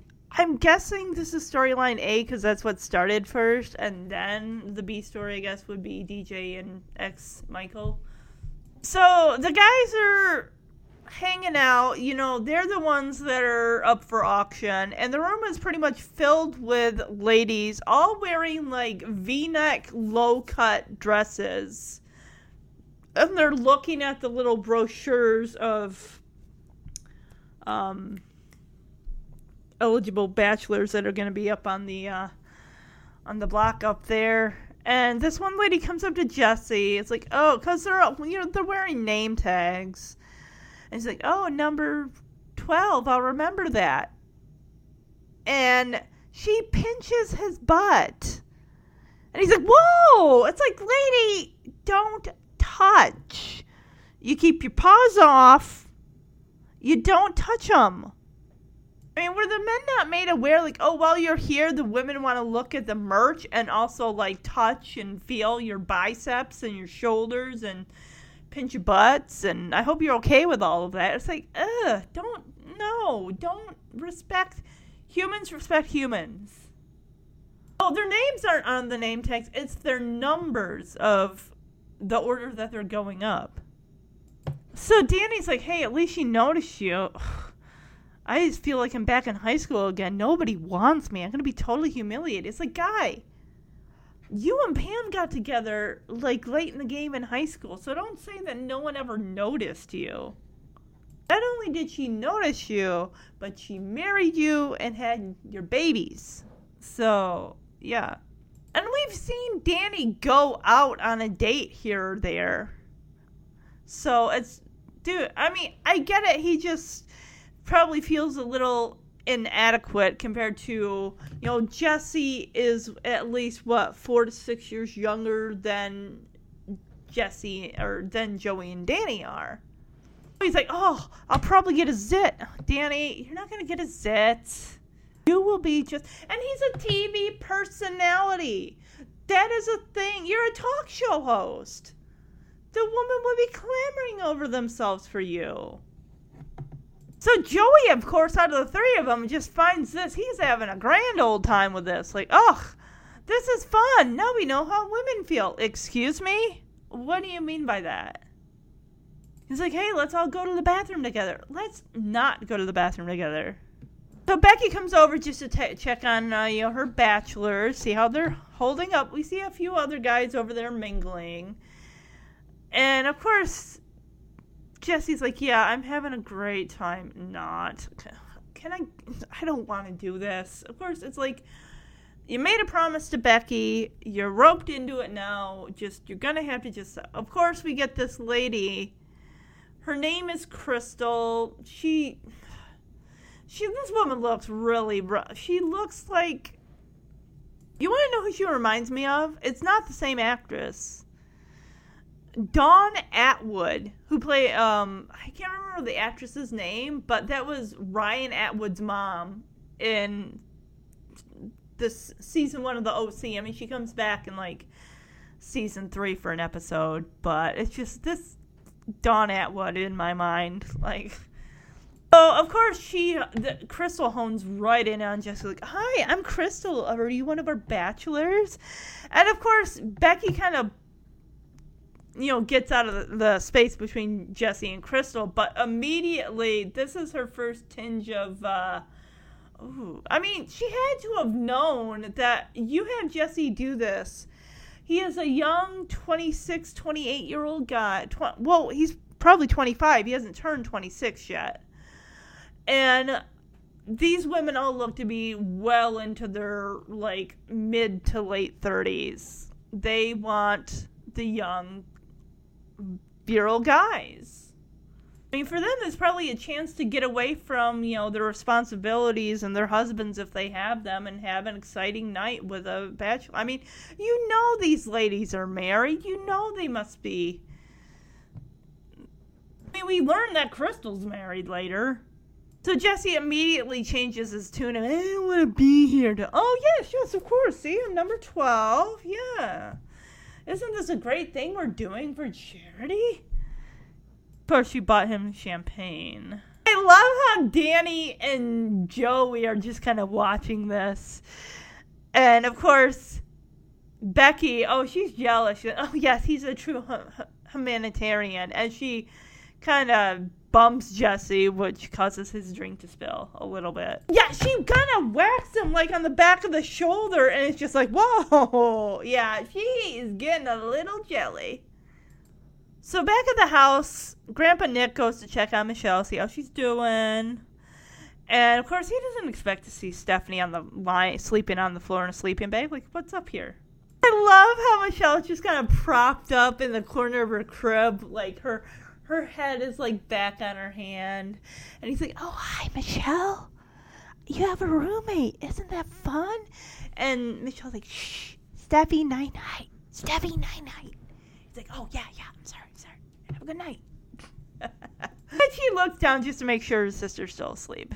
As soon as Grandpa Nick, that was a ruse, right? Because as soon as he's gone, Michelle takes a little throw pillow out of her crib and tosses it on the floor, which hits Stephanie's face, along with saying, wake up! Oh, she's laughing about it. That's adorable. Oh, wow. So this guy named Jeff is up there. And the lady who was looking at Jesse, not Crystal, but the lady before, you know, the one that pinched his butt? She gets Jeff for $300. And Danny makes it, I'm hoping this is a joke, because I don't feel comfortable with this. Because the audience is, like, even looking at, like, whoa, yeah, what?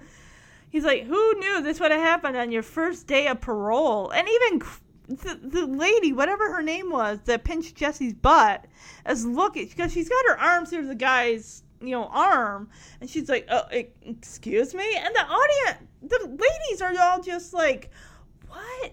They're probably questioning, like, where did you find these badges? This is a joke, right? This is a joke. It's gotta be. Sold for $300. Well, congratulations, Jeff. Who would have guessed that something this wonderful would happen to you on your first day of parole? Just kidding. And now, ladies, feast your eyes on bachelor number 10. For an evening of dinner and dancing at Luigi's 2 weeks from now, Mr. Joey Gladstone.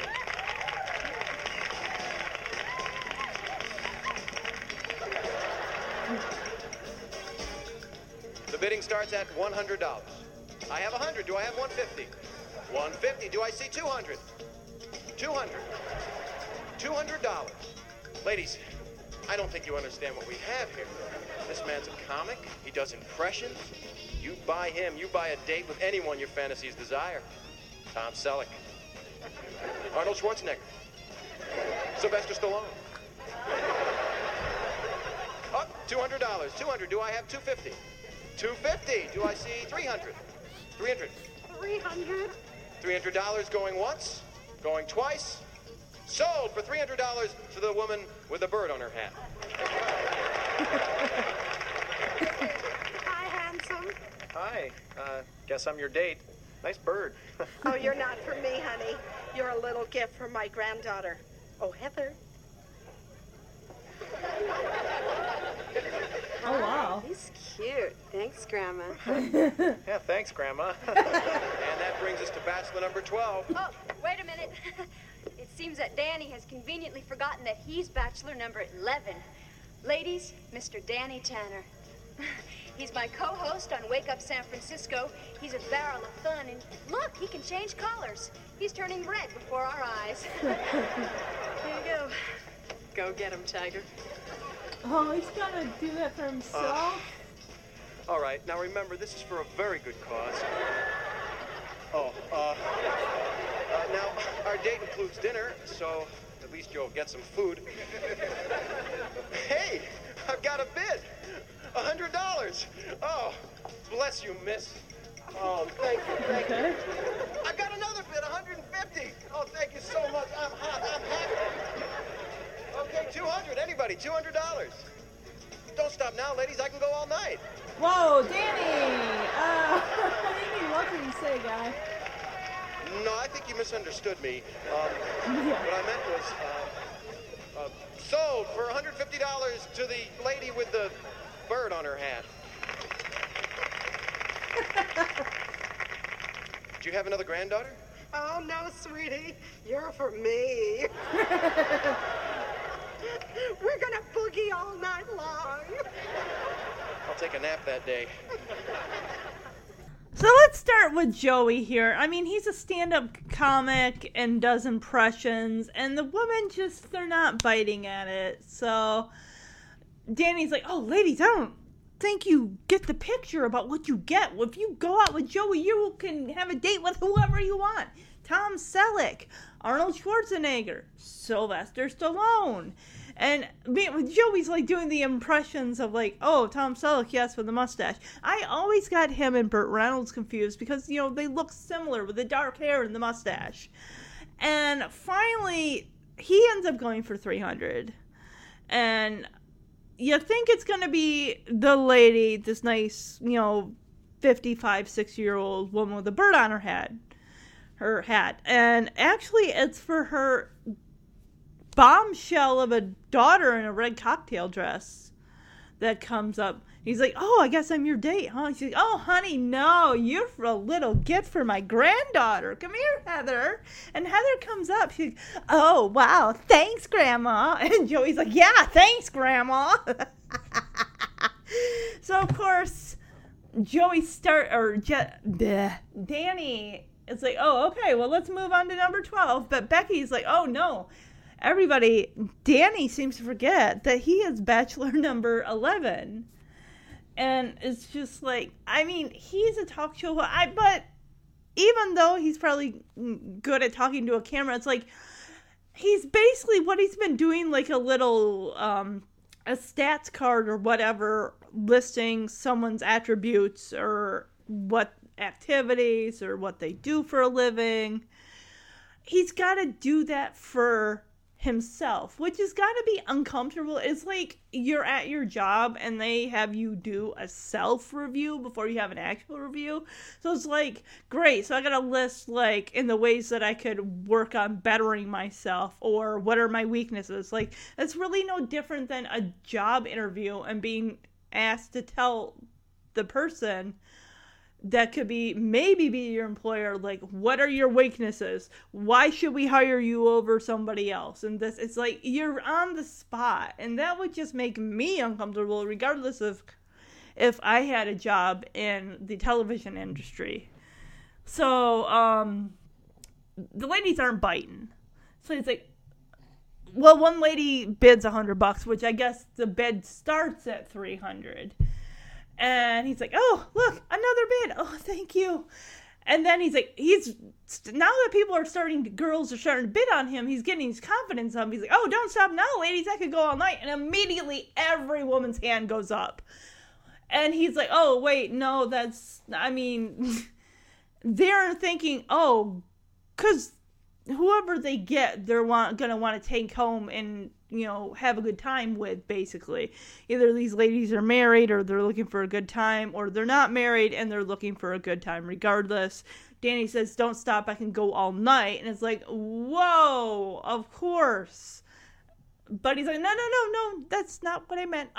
You, lady with a bird on your hat, that is the lady I'm going with. So he's like, because he saw when Joey, you know, bid on her, you know, he got her granddaughter. So Danny's like, oh, do you have another granddaughter? And she's like, oh, no, honey, you're for me. And he's like, oh, great. And she's like, oh, we're going to boogie all night long. She's probably going to take him out to go, like, ballroom dancing or something like that. And Danny seems like someone who's probably got 2 left feet. He's, you know, kind of awkward, you know, because he's tall. And he's like, okay, good, I'll take a nap that day. So, of course, now we get to the big moment here with Jesse, which is going to culminate in Jesse is... This is a big moment. That's why I chose this episode, is because Becky is finally going to realize that this back and forth flirting, you know, cutesy between you and Jesse, because they've already shared a kiss during the Christmas episode. This is one of those times where she realizes, if I don't do something and act on this attraction that I'm feeling for this guy, I could end up losing him to this lady who looks like she would just take him, use him, and drop him when she's done with him. So, yeah. Okay, it's time now for bachelor number 12, Mr. Jesse Katsopoulos.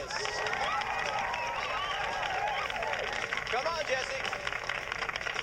Jesse's an up-and-coming advertising jingle writer. He's a musician, and he's got... Just get on with the bidding? Lady, you need to slow down with your alcohol. Do I have $100? You're drunk, clearly. Ooh, stupid question. 200. 300. I bid $1,000.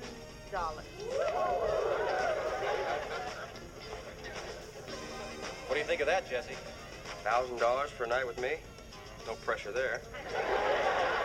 $1,000 going once, going twice. 1,100. Oh boy, like what is that? 1,100? Really? 1,200. 1,300. 1,400.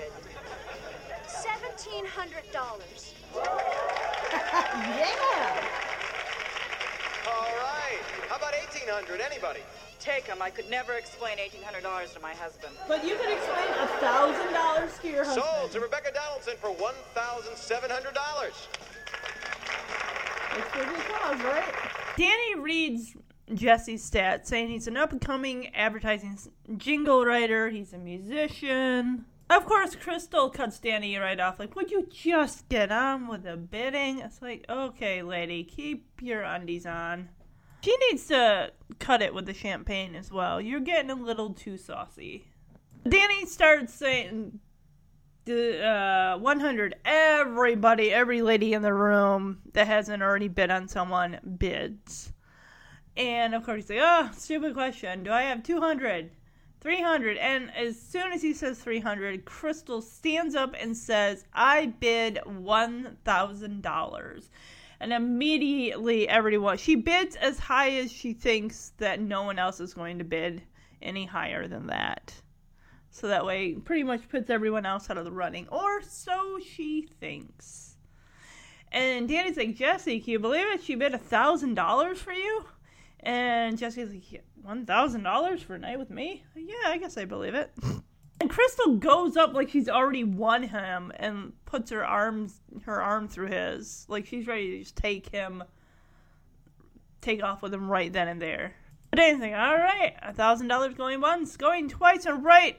Becky is like, I'm going to lose my chance. $1,100 as she gets right up there. Of course, as soon as she says $1,100, she's aware of everyone in the room. Like, oh my goodness, what did I say? Like, what am I doing? Even Jesse's like, really? 1,100? Like, what? Just the fact that she would bid on him at all is surprising to him. Of course, Crystal sees us like, oh, no. 1,200. And she and Becky get into a bidding war over Jesse. So she's like, 1,300, Becky said. And she walks up there like, oh, no, this is not done. You're not going to get him. Like, in the back of her mind, she's like, that is my man. I am going to fight for him. So Crystal's like, 1,400. And Becky's like, $1,700. So she jumps up. And apparently Crystal is like, keep him. I could never explain $1,800 to my husband. Yet you could explain $1,000. You think if I went and spent $1,000 that my husband wouldn't have some serious questions? I'd be questioning my own sanity. Unless it was something for the both of us. I don't think I've ever spent $1,000 or even $500 or $300 on one particular thing for myself. I mean, anything close to $200 I want, I'm going to bring it up like, hey, this is something I want. You know, usually it's going to be around Christmas time or whatever time that I have a little money saved up that I'm putting towards something that I plan to get. But I'm not just going to drop $1,000 like it's pennies. Oh, $1,000, this is like pennies. This is like, no, that's a big amount. But apparently Crystal can spend $1,000 and her husband won't even blink. I'm just going to go for it and say, I think Crystal is in an unhappy marriage. She plans to have her way with Jesse. So it's official, as Danny says, sold to Rebecca Donaldson for $1,700. And Becky is just really like, oh boy, did I make the right choice? It's like, yeah, she did make the right choice in the end. And to Grandpa Nick, when she goes and talks to him, he's like, you know, you could have had Jesse for free, right? And she's like, please, just don't. It's for a good cause. What that cause is, I'm not sure. So the guys and Becky come in, and Nick's like, hey, you guys all get sold? And Joey's like, yeah, Nick, hey, I got a great girl. And Danny's like, yeah, and I got her grandmother. Of course, Jesse's so proud as he puts a hand on Becky's shoulder, like, hey, Pop, I got Becky. And she paid $1,700 for me.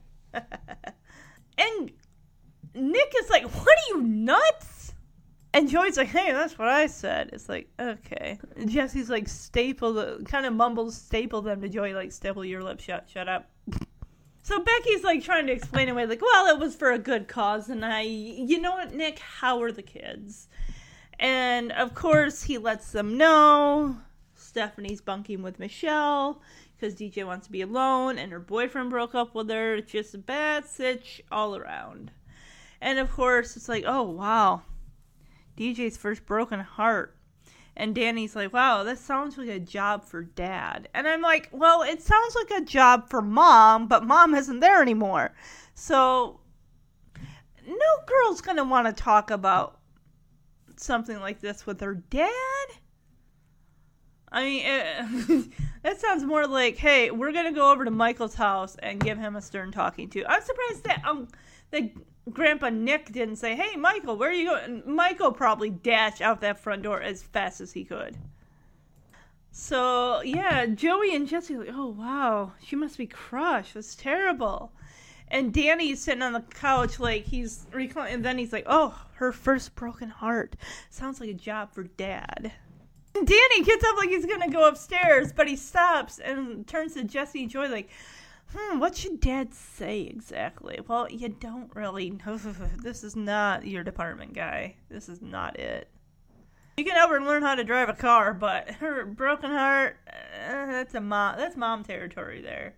Of course, Jesse's like, well, you better take along Junior Dad's. Like, hey, do we know how to get her through this? We don't, Becky sits down with that rose that Jesse gave that to her.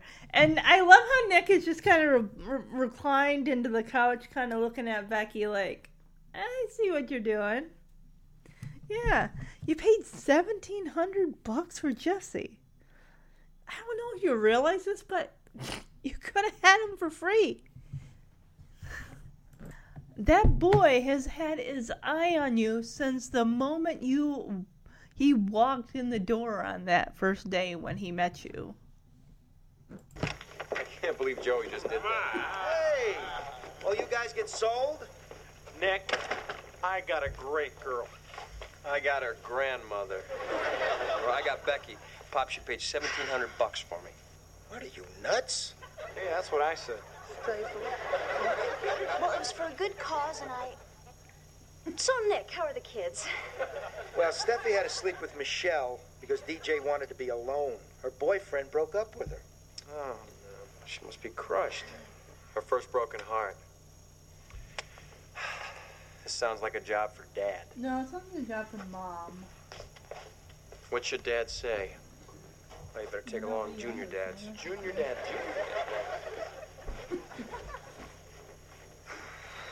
You paid $1,700 for Jesse, huh?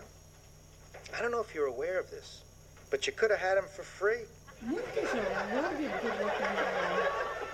Yes, he knows he could have had him for free. Hi. We heard what happened. Did you have a fight? No, it's all because I'm not pretty. Oh, come on. That's not true. I think you're very pretty. Danny, you're her dad, though. You have to think that. You're my dad. Honey, did I ever tell you the story of the ugly duckling? Danny! Right, good story. No. Tell the ugly duckling story. Ugly? You guys think I'm ugly? I just thought I wasn't pretty. Now I'm ugly. My God, guys. Shut yourself at the door. Ugh. We don't think you're ugly. Yeah, right, it's the duck. The it's ugly. And the duck turns into a beautiful swan. I don't believe it. You guys told her the story of the ugly duckling? Yeah. You never tell that story unless it's about some other kid. Or you just don't tell it. Did you try talking to her? Maybe DJ needs a woman to talk to. Maybe, you think? We should have told her Hansel and Gretel. No, God, you can't. That's for kids in the woods, ding dong. So Danny, Jesse, and Joey go in there, and Danny sits down next to DJ on her bed, puts her arm around her, trying to be comforting, like, oh, we heard what happened from your grandpa Nick. What happened? You guys have a fight or something? And DJ's like, no, it's all because I'm not pretty.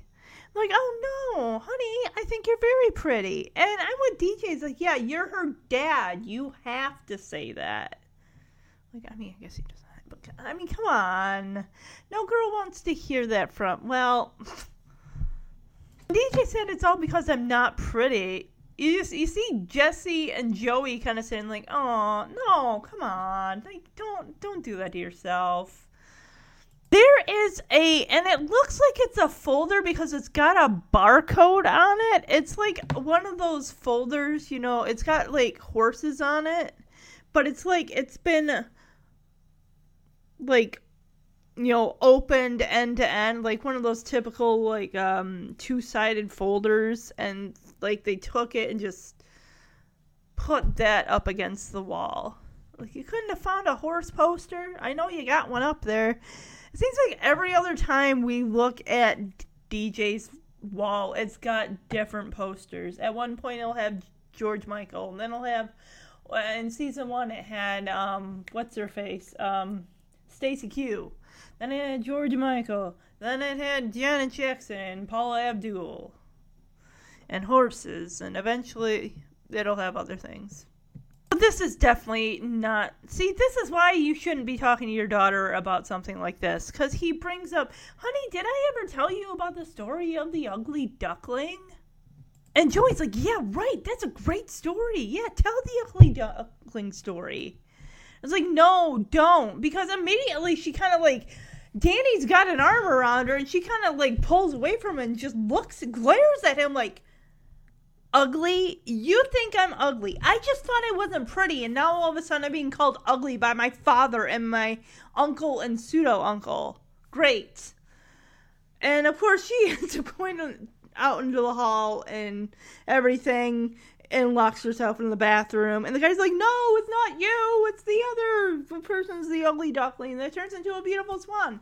And of course Becky is like, oh, you gotta be kidding me. You told her the ugly duckling story. You never tell that story to a kid. And then she's like, unless it's about some other kid. Like, how about we just don't tell the ugly duckling story unless it refers to bullying? That could definitely be a great time to bring up that story. Granted, honestly, it's still the main ugly part is the word she's latching on to here. So just nix that. Just don't ever talk about the ugly duckling ever. It's a horrible. I get the point they were coming across trying to bring it up, but even still. The story that Becky tells later when she and DJ are talking is pretty good, and I'll get into that in a minute. So, Becky's like, guys, let me handle this. I am a woman. I have my own stories of my own teenage years. I will help DJ. You guys just go downstairs and you can all play a round of 7-card stud with Nick. Of course, while the bedroom is unoccupied, of course, Stephanie's going to get woken up from all that noise. She's like, oh, the bedroom's free. I'm going back to my own bed. And, of course, Becky and DJ come in there like, oh, we're going to kick you out again.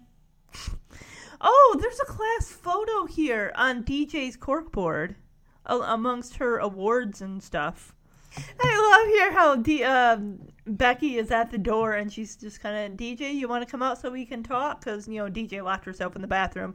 And the whole time, Stephanie is like taking her stuff from Michelle's room, going back into her room, like, oh, sweetie, you're just going to have that stuff moved back into Michelle's room again. So Becky is really motherly here. DJ opens the door, and right away Becky swoops in, like just kind of leads her, points her in the direction of her room, like, come on, sweetheart, let's go talk in your room. And they shut the door. Oh, she brought in Mr. Bear, but she still had her pillow and sleeping bag. Like, just leave that stuff in Michelle's room, get it in the morning. No, they locked the door, she can't get out in there, of course. Like, hey! And they, poor Mr. Bear, again, boosh, right at Jesse's door. That poor Mr. Bear, he has had a rough night.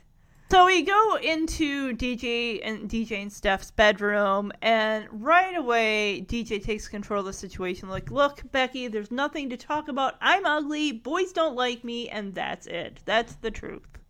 Yeah, her confidence is shattered. Oh my, Michael, you did a job on this girl. Well, DJ, you know what? Your dating life can only get better from here. You know, he was a good example of what not to look for in a future boyfriend. Becky, there's nothing to talk about. I'm ugly, boys don't like me, and that's it.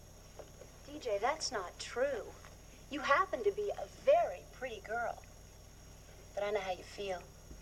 When I was in the 7th grade, I had the biggest crush on Sven Anderson. But he liked blondes. So I got a big bottle of peroxide. Did it work? Turned my hair orange. I look like Howdy Doody in a miniskirt. Howdy who? Oh, that'll be Anyway, my mother said, don't you worry about what a boyfriend or anybody else thinks of you. You just be the best Becky you can be. And then she made me stand there and list all my good points. You're not gonna make me do that, are you? Oh, yeah.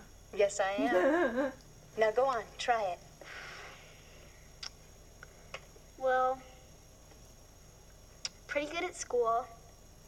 I have a lot of friends. I have a purple belt in karate. I'm nice to animals. I have great hair. Oh, yeah. You see? You know what?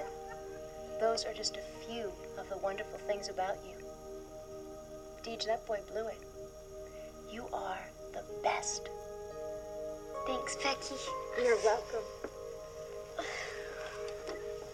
Do you think I'll ever have another boyfriend? Oh, you'll have lots of boyfriends. And some will break your heart. And if I'm not mistaken, you'll probably break a few hearts yourself.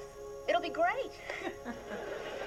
And then someday, when you least expect it, you'll meet that one special guy. And before you know it, you'll be paying $1,700 to go out on a date with him. I don't understand. Neither do I. But you're feeling better? Yeah, I guess. Good. Becky, would it be alright if I called you sometime to talk about girl stuff? Anytime you want. Thanks. You're welcome. You go on, I'll handle this. Just drag her back in. There we go. So Becky sits down across from DJ at the little table, and she sets DJ straight right away as DJ's like, look, I'm ugly, I'm not pretty, boys don't like me.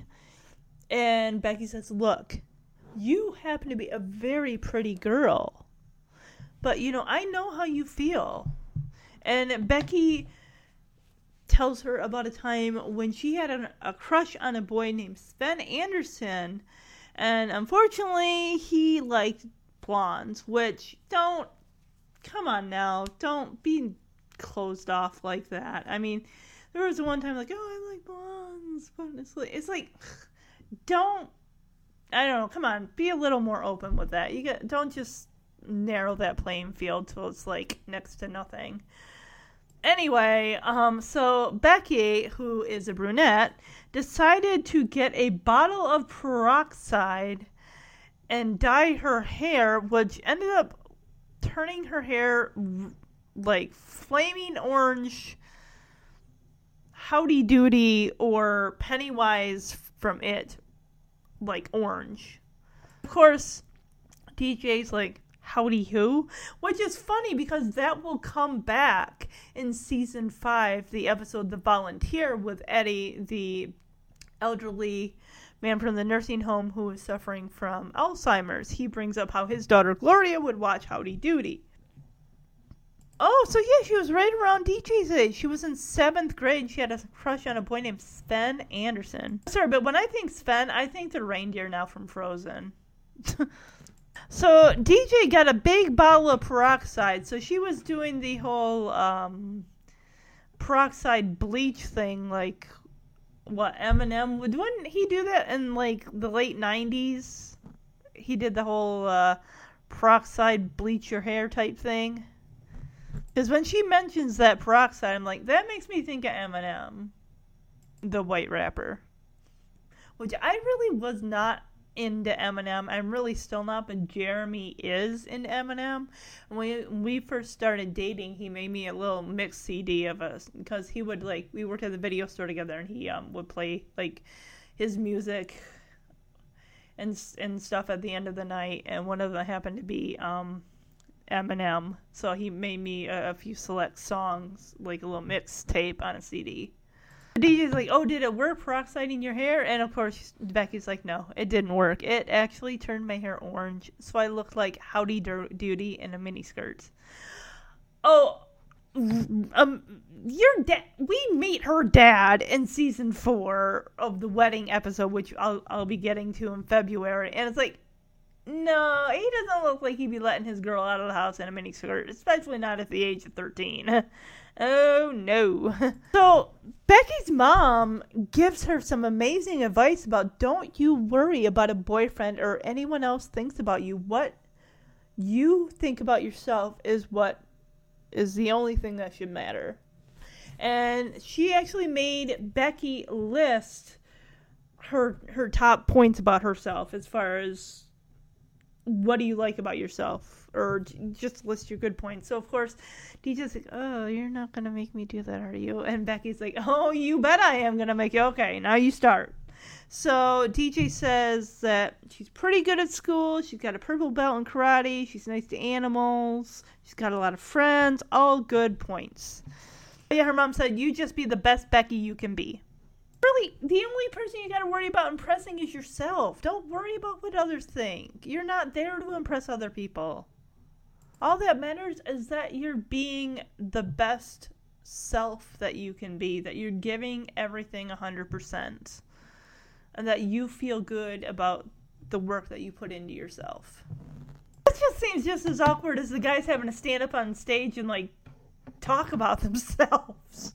Well, actually, no, they really didn't have to do it. It was Danny, when Danny had gotten up there and had to list, you know, basically auction off himself. And it's like, yeah, I mean, anybody, like I said, it's the same thing with an interview. Like, tell us why we should hire you, or tell me, when someone says, tell me about yourself, immediately I start to freeze up. Like, I don't know. What do you want to know about me? Basically, nobody likes being put on the spot. Oh, I love how she's like, I have great hair. It's like, you do, girl. You got some great hair. Looks like someone hairsprayed the life out of it, but it's great hair. I love this relationship. We just, you know, this is just pretty much the first sign of such an amazing relationship that Becky has with the girls, especially DJ. It's like they do need a womanly figure in there to talk about the things that will come up, not just with boys, but just, you know, their bodies eventually. DJ's body's going to eventually change if it hasn't already, with the thing that no girl wants to have to worry about. And, you know, she can't go to the guys about that. She can't talk to her mother because her mom's not there anymore. So Becky, of course, or her grandma, I don't know about that. Becky would be, honestly, the best person to go to when it comes to all of those changes and feelings, and just like, But Becky's like, see, those are just a few of the wonderful things about you. But her best advice here is when she says, Deej, that boy blew it. You are the best. It's like, yes, he did blow it. I really hope that Kimmy sullies that boy's rep.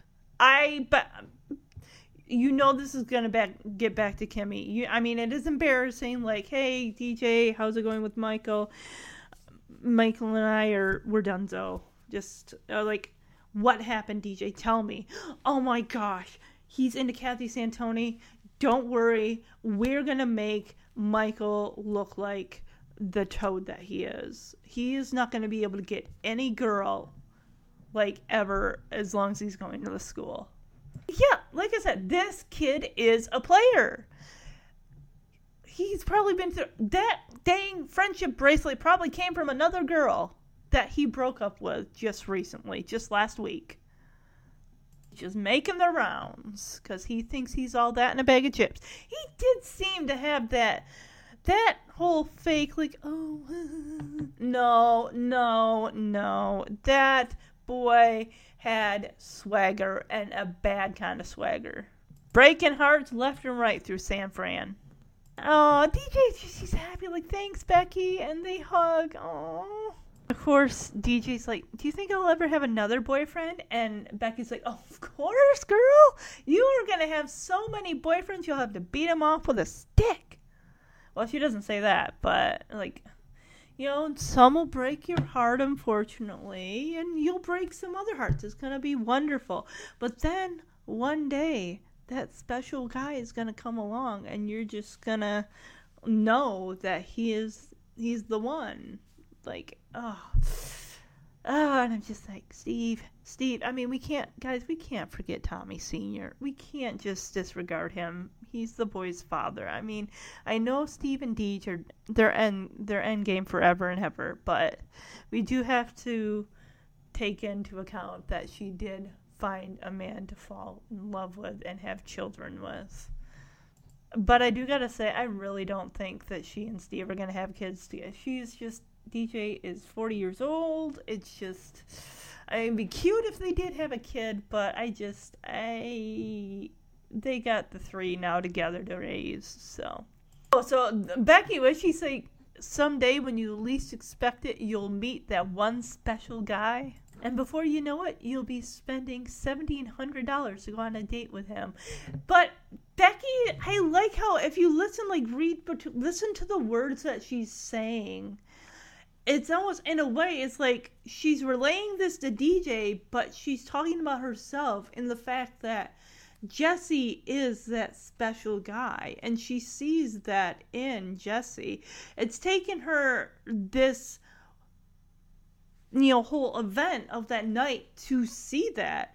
The idea, like, I've met this special guy, we shared a kiss, he's great with, his nieces, and he's funny, he makes me laugh, and everything, and just they cook together and they have a good time, and it's just the idea that she could lose him to that lady Crystal, which she wasn't going to date him, she was just going to use him and lose him. That was it.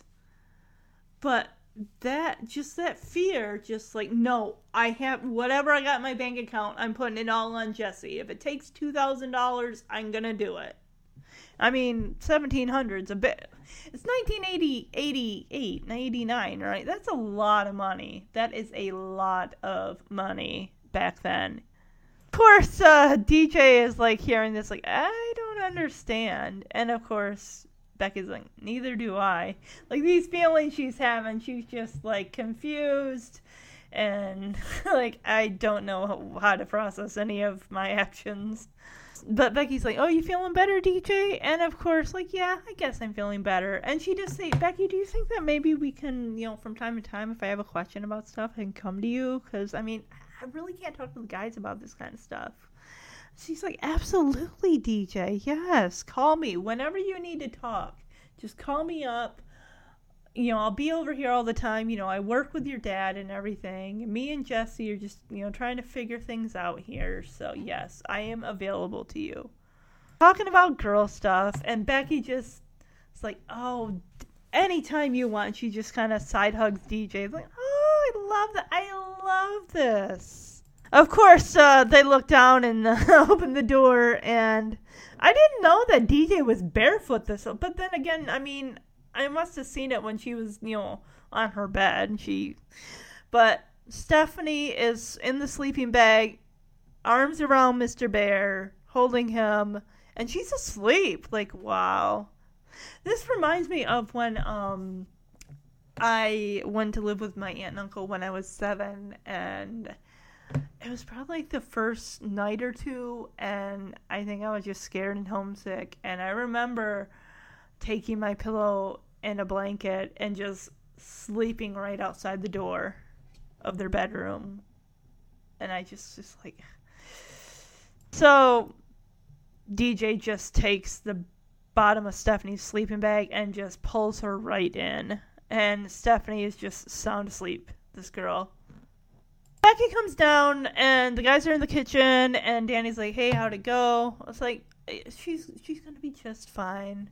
You know, she's got a bruised, little broken heart, but it is going to mend, it's going to heal, and she just needed to talk with, you know, she needed a girl's perspective to talk to about this.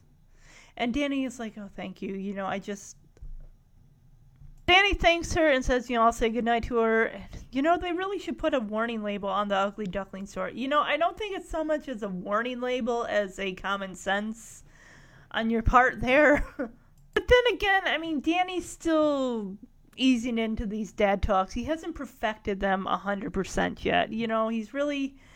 My guess is Pam is usually the one that would handle all the problems with the girls and anything that arise, especially when in the pilot episode, you know, DJ was moving down to the basement because she didn't want to share a room with Steph. And he's like, Deej, how would your mom have handled this? You know, I'd come home from work, everything would be fine.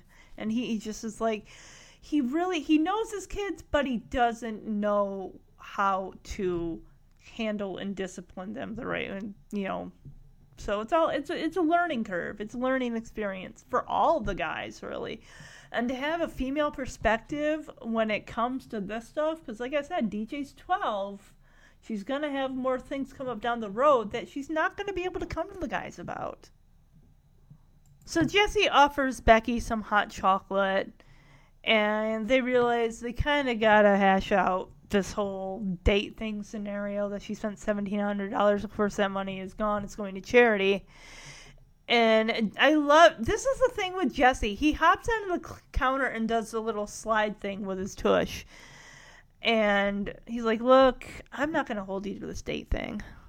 And he says, you know, I know I've asked you out a few times, several times. You turned me down.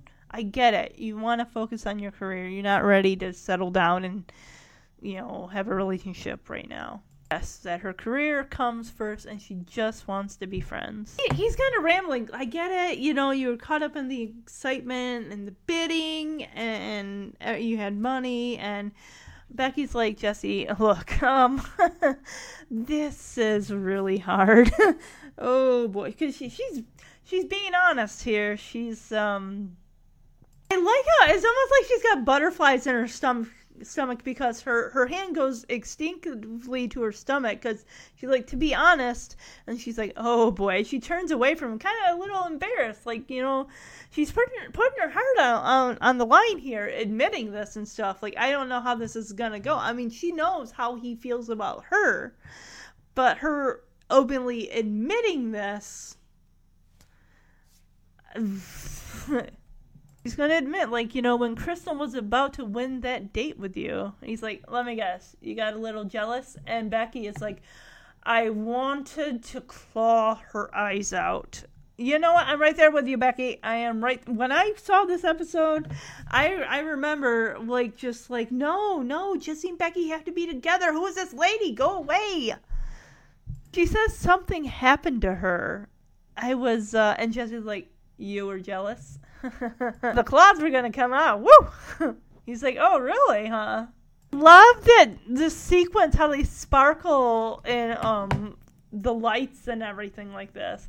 But I like how Jesse, just hearing the idea that not only was Becky jealous, but she was jealous to the point of like physical assault. Like, I don't want to discourage her.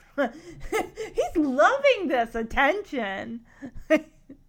And she faces him and says, you know, I know what I said before, but I think maybe now we should go out. I mean, who knows?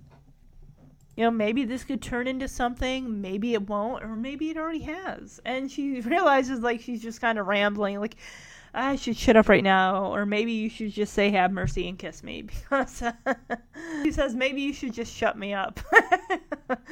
I gotta say, I kind of like this kiss a little more than their first kiss at the airport, because this kiss is something that they're going to build on, and it's the start of Jesse and Becky.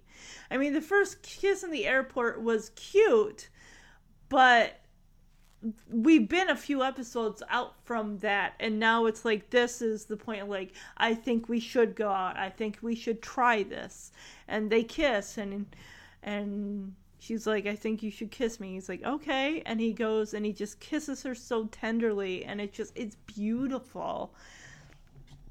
I mean, like I said, Jesse's been out with, you know, a lot of women, but Becky is the first one that's really, you know, put a spark in him. Just something about this woman that just, what's to say about any, like, that one person that you see them and you feel something, like, you've probably been out with other people before, but it's this one person that just lights a fire inside of yourself that you can't extinguish, and it's just spending time with them, and you just, they're the best part of your day, even if you're just thinking about them or talking on the phone or whatever it is. And it's just, yeah, I love this. I love that we get to see them build on this relationship, and just the fights, and, you know, the almost the breakup after the that would have taken place in season 3. Of course, the next episode I'm going to be focusing on is going to be the season 2 finale, Luck Be a Lady, where at that time 6 months will have passed that they have been dating, and they're like, again, it's someone's semi coming between them, and it's a rash decision, and Jesse's like, we're in Vegas, and I want to know that you're mine. Let's get married. So, but I will get more into that when I cover that episode. But at least they kind of, after that episode, it's like, no, we got to slow things down and take it slow, and really, we got to iron out our differences. Because everybody, you know that the person that you end up with, you're not always going to see things the same way. You're going to have different views on things. You're going to have different values and everything. But somehow, eventually, you're going to either iron them out, or you're going to, you know, mesh with each other a little bit. And you're going to have your compromises and your gives and your gets. You know, and it's going to work out in the end. And I know now I'm starting to ramble, but I'm going to play this clip because I love this. They are such a power couple. And this is such a shining example that the girls can see in a relationship, because they might have gotten a little bit, I mean, Stephanie would have been too young to see her mom and dad really be a couple together, but DJ did get to see a little of that. But Jesse and Becky, going forward as the girls are getting older, they are the prime example of probably what they will look for. Like, this is the kind of relationship I want in my mate. Someone who is caring and considerate and funny, and just, they're the best part of my day. They're who I look forward coming home to, you know, once you're married or together or whatever. And it's just, you can't stop thinking about them. Everybody wants that type of person that has changed their life for the better, and has you saying, you make me want to be a better me. Like, that's how I feel. As in, the person I was before I met my husband, before, you know, we started dating, like, I shed that person, and I grew as a person in a relationship and everything, and it just definitely. But now I'm gonna play this clip. Is DJ okay? Yeah, she's feeling better. She just needed a little girl talk. Thanks for the help. You're welcome. I'll just run up and say goodnight to her. They should put a warning label on that ugly duckling story. Some hot chocolate, Beck? Sure. Jess, we have to talk. I know. Look, I'm not going to hold you to this date thing. I mean, I know I've asked you out a few times, actually several times, and you've made it quite clear that your career comes first and you just want to be friends. Jesse, I know. No, I know exactly what happened. You got caught up in the excitement, everybody bidding, and you had money, and you... Jesse, to be honest, oh boy. Tonight, when Crystal was about to win that date with you, something happened to me. I was, A little jealous? I wanted to claw her eyes out. Really? Uh-huh. Jesse, I know what I said before, but I think maybe now we should go out. I mean, who knows? Maybe this could turn into something, or maybe it won't, or maybe it already has, or maybe you should just shut me up. Okay.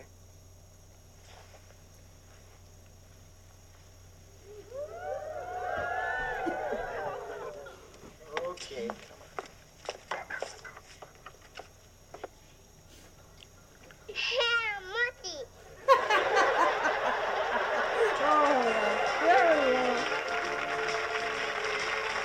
So while they're kissing, Joey takes Michelle from her bed, from her crib, brings her downstairs.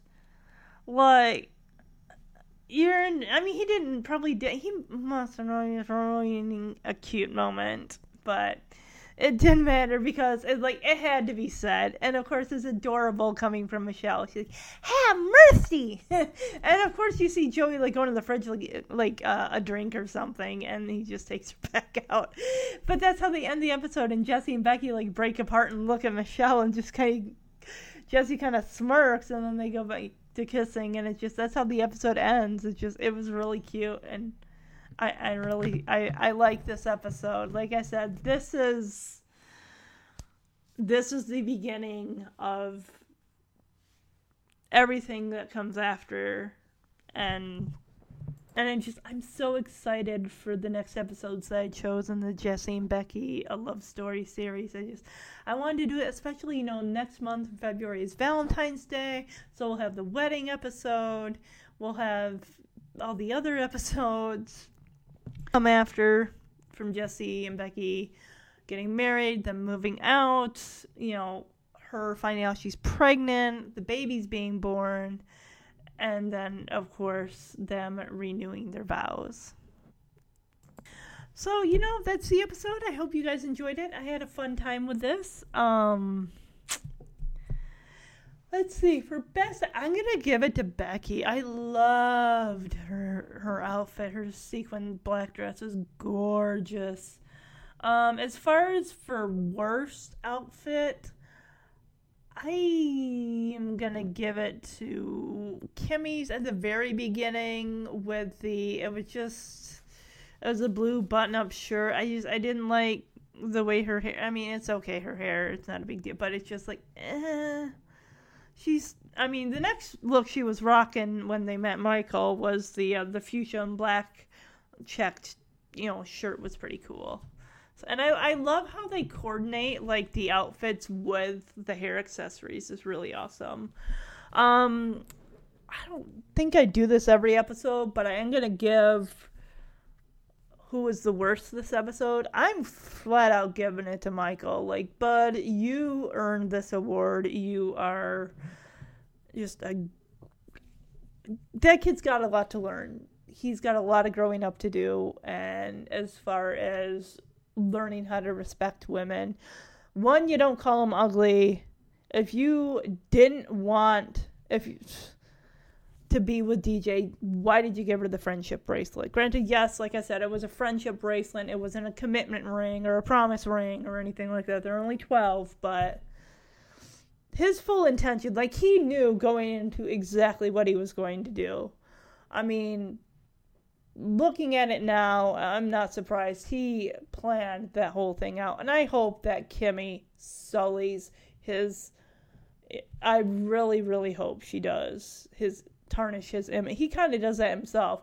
And I really hope that when he goes to sit next to Kathy Santoni, she just looks at him and says, do you want something? What are you doing here? Oh, you want to eat lunch with me? I don't think so. Because by then, word's going to get around that Michael, the player, is avoid him at all costs. Second place for that, because, of course, there's a second one, I'm going to go with Crystal. Who do you think you are? She was going to spend $1,000 of her husband's hard-earned money to cheat on him with Jesse. Yeah. You're a garbage person. You and Michael are both garbage people. Oh my gosh, can you imagine if that were Michael's mother? Oh, oof. They both have blonde hair, so, but I think for the line of the episode, which I don't do this very often, but I want to go with I wanted to claw her eyes out.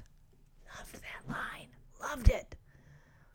Honorable mention, I want to give that to the lady with the bird on her head. That was pretty cool. I just, yeah, what a sweetheart that lady. All right, so the next 2 episodes I'll be focusing on, because it'll be 2 episodes it's a 2-parter, so it's going to be 2 episodes in one. Season 2, episode 21, and Season 2, episode 22, Luck Be a Lady, part 1, and then I'll read the synopsis for part 2. Danny and Becky have their morning talk show live for the first time at a casino hotel at Lake Tahoe. Jesse dreams of romantic moments with Becky, which are threatened when a film star played by, I don't know his name, he's supposed to be like a soap opera star, Todd Masters, and Joey and the girls turn to gambling. Oh my goodness. DJ girl. But then again, if I were DJ, I mean, the fact that the proprietor of the hotel gives each of them like a silver dollar, like, what are you gonna, I mean, the temptation is there. It's like, nobody's looking, but you know those places are monitored like no tomorrow. There was an episode of Brotherly Love that starred the Lawrence brothers, where Andy, the youngest Lawrence brother, I don't know what that boy was doing in the casino. He was actually, I think, younger than DJ, where he was playing like a slot machine, like he found a quarter or something on the floor, and it's just like, no, we see what's going on. We have monitors all over, so even when you think there's no one watching you, there's somebody watching you. All right, so Luck Be a Lady part 2. Jesse and Becky decide to marry each other secretly right away. DJ and Steph are easily aware that they are hiding something and play detectives. Yes. So that will be episode 3, Luck Be a Lady parts 1 and 2, in the Jesse and Becky love story series. So look forward to that. So everyone have a wonderful, wonderful weekend. We are praying that we don't lose power tomorrow. We're going to get our first winter storm. I'm not happy about it. I really pray that I don't lose power, because I have more podcasting stuff I need to get done. I need to get doing. So, all right, everybody, stay warm and enjoy this podcast. Bye-bye.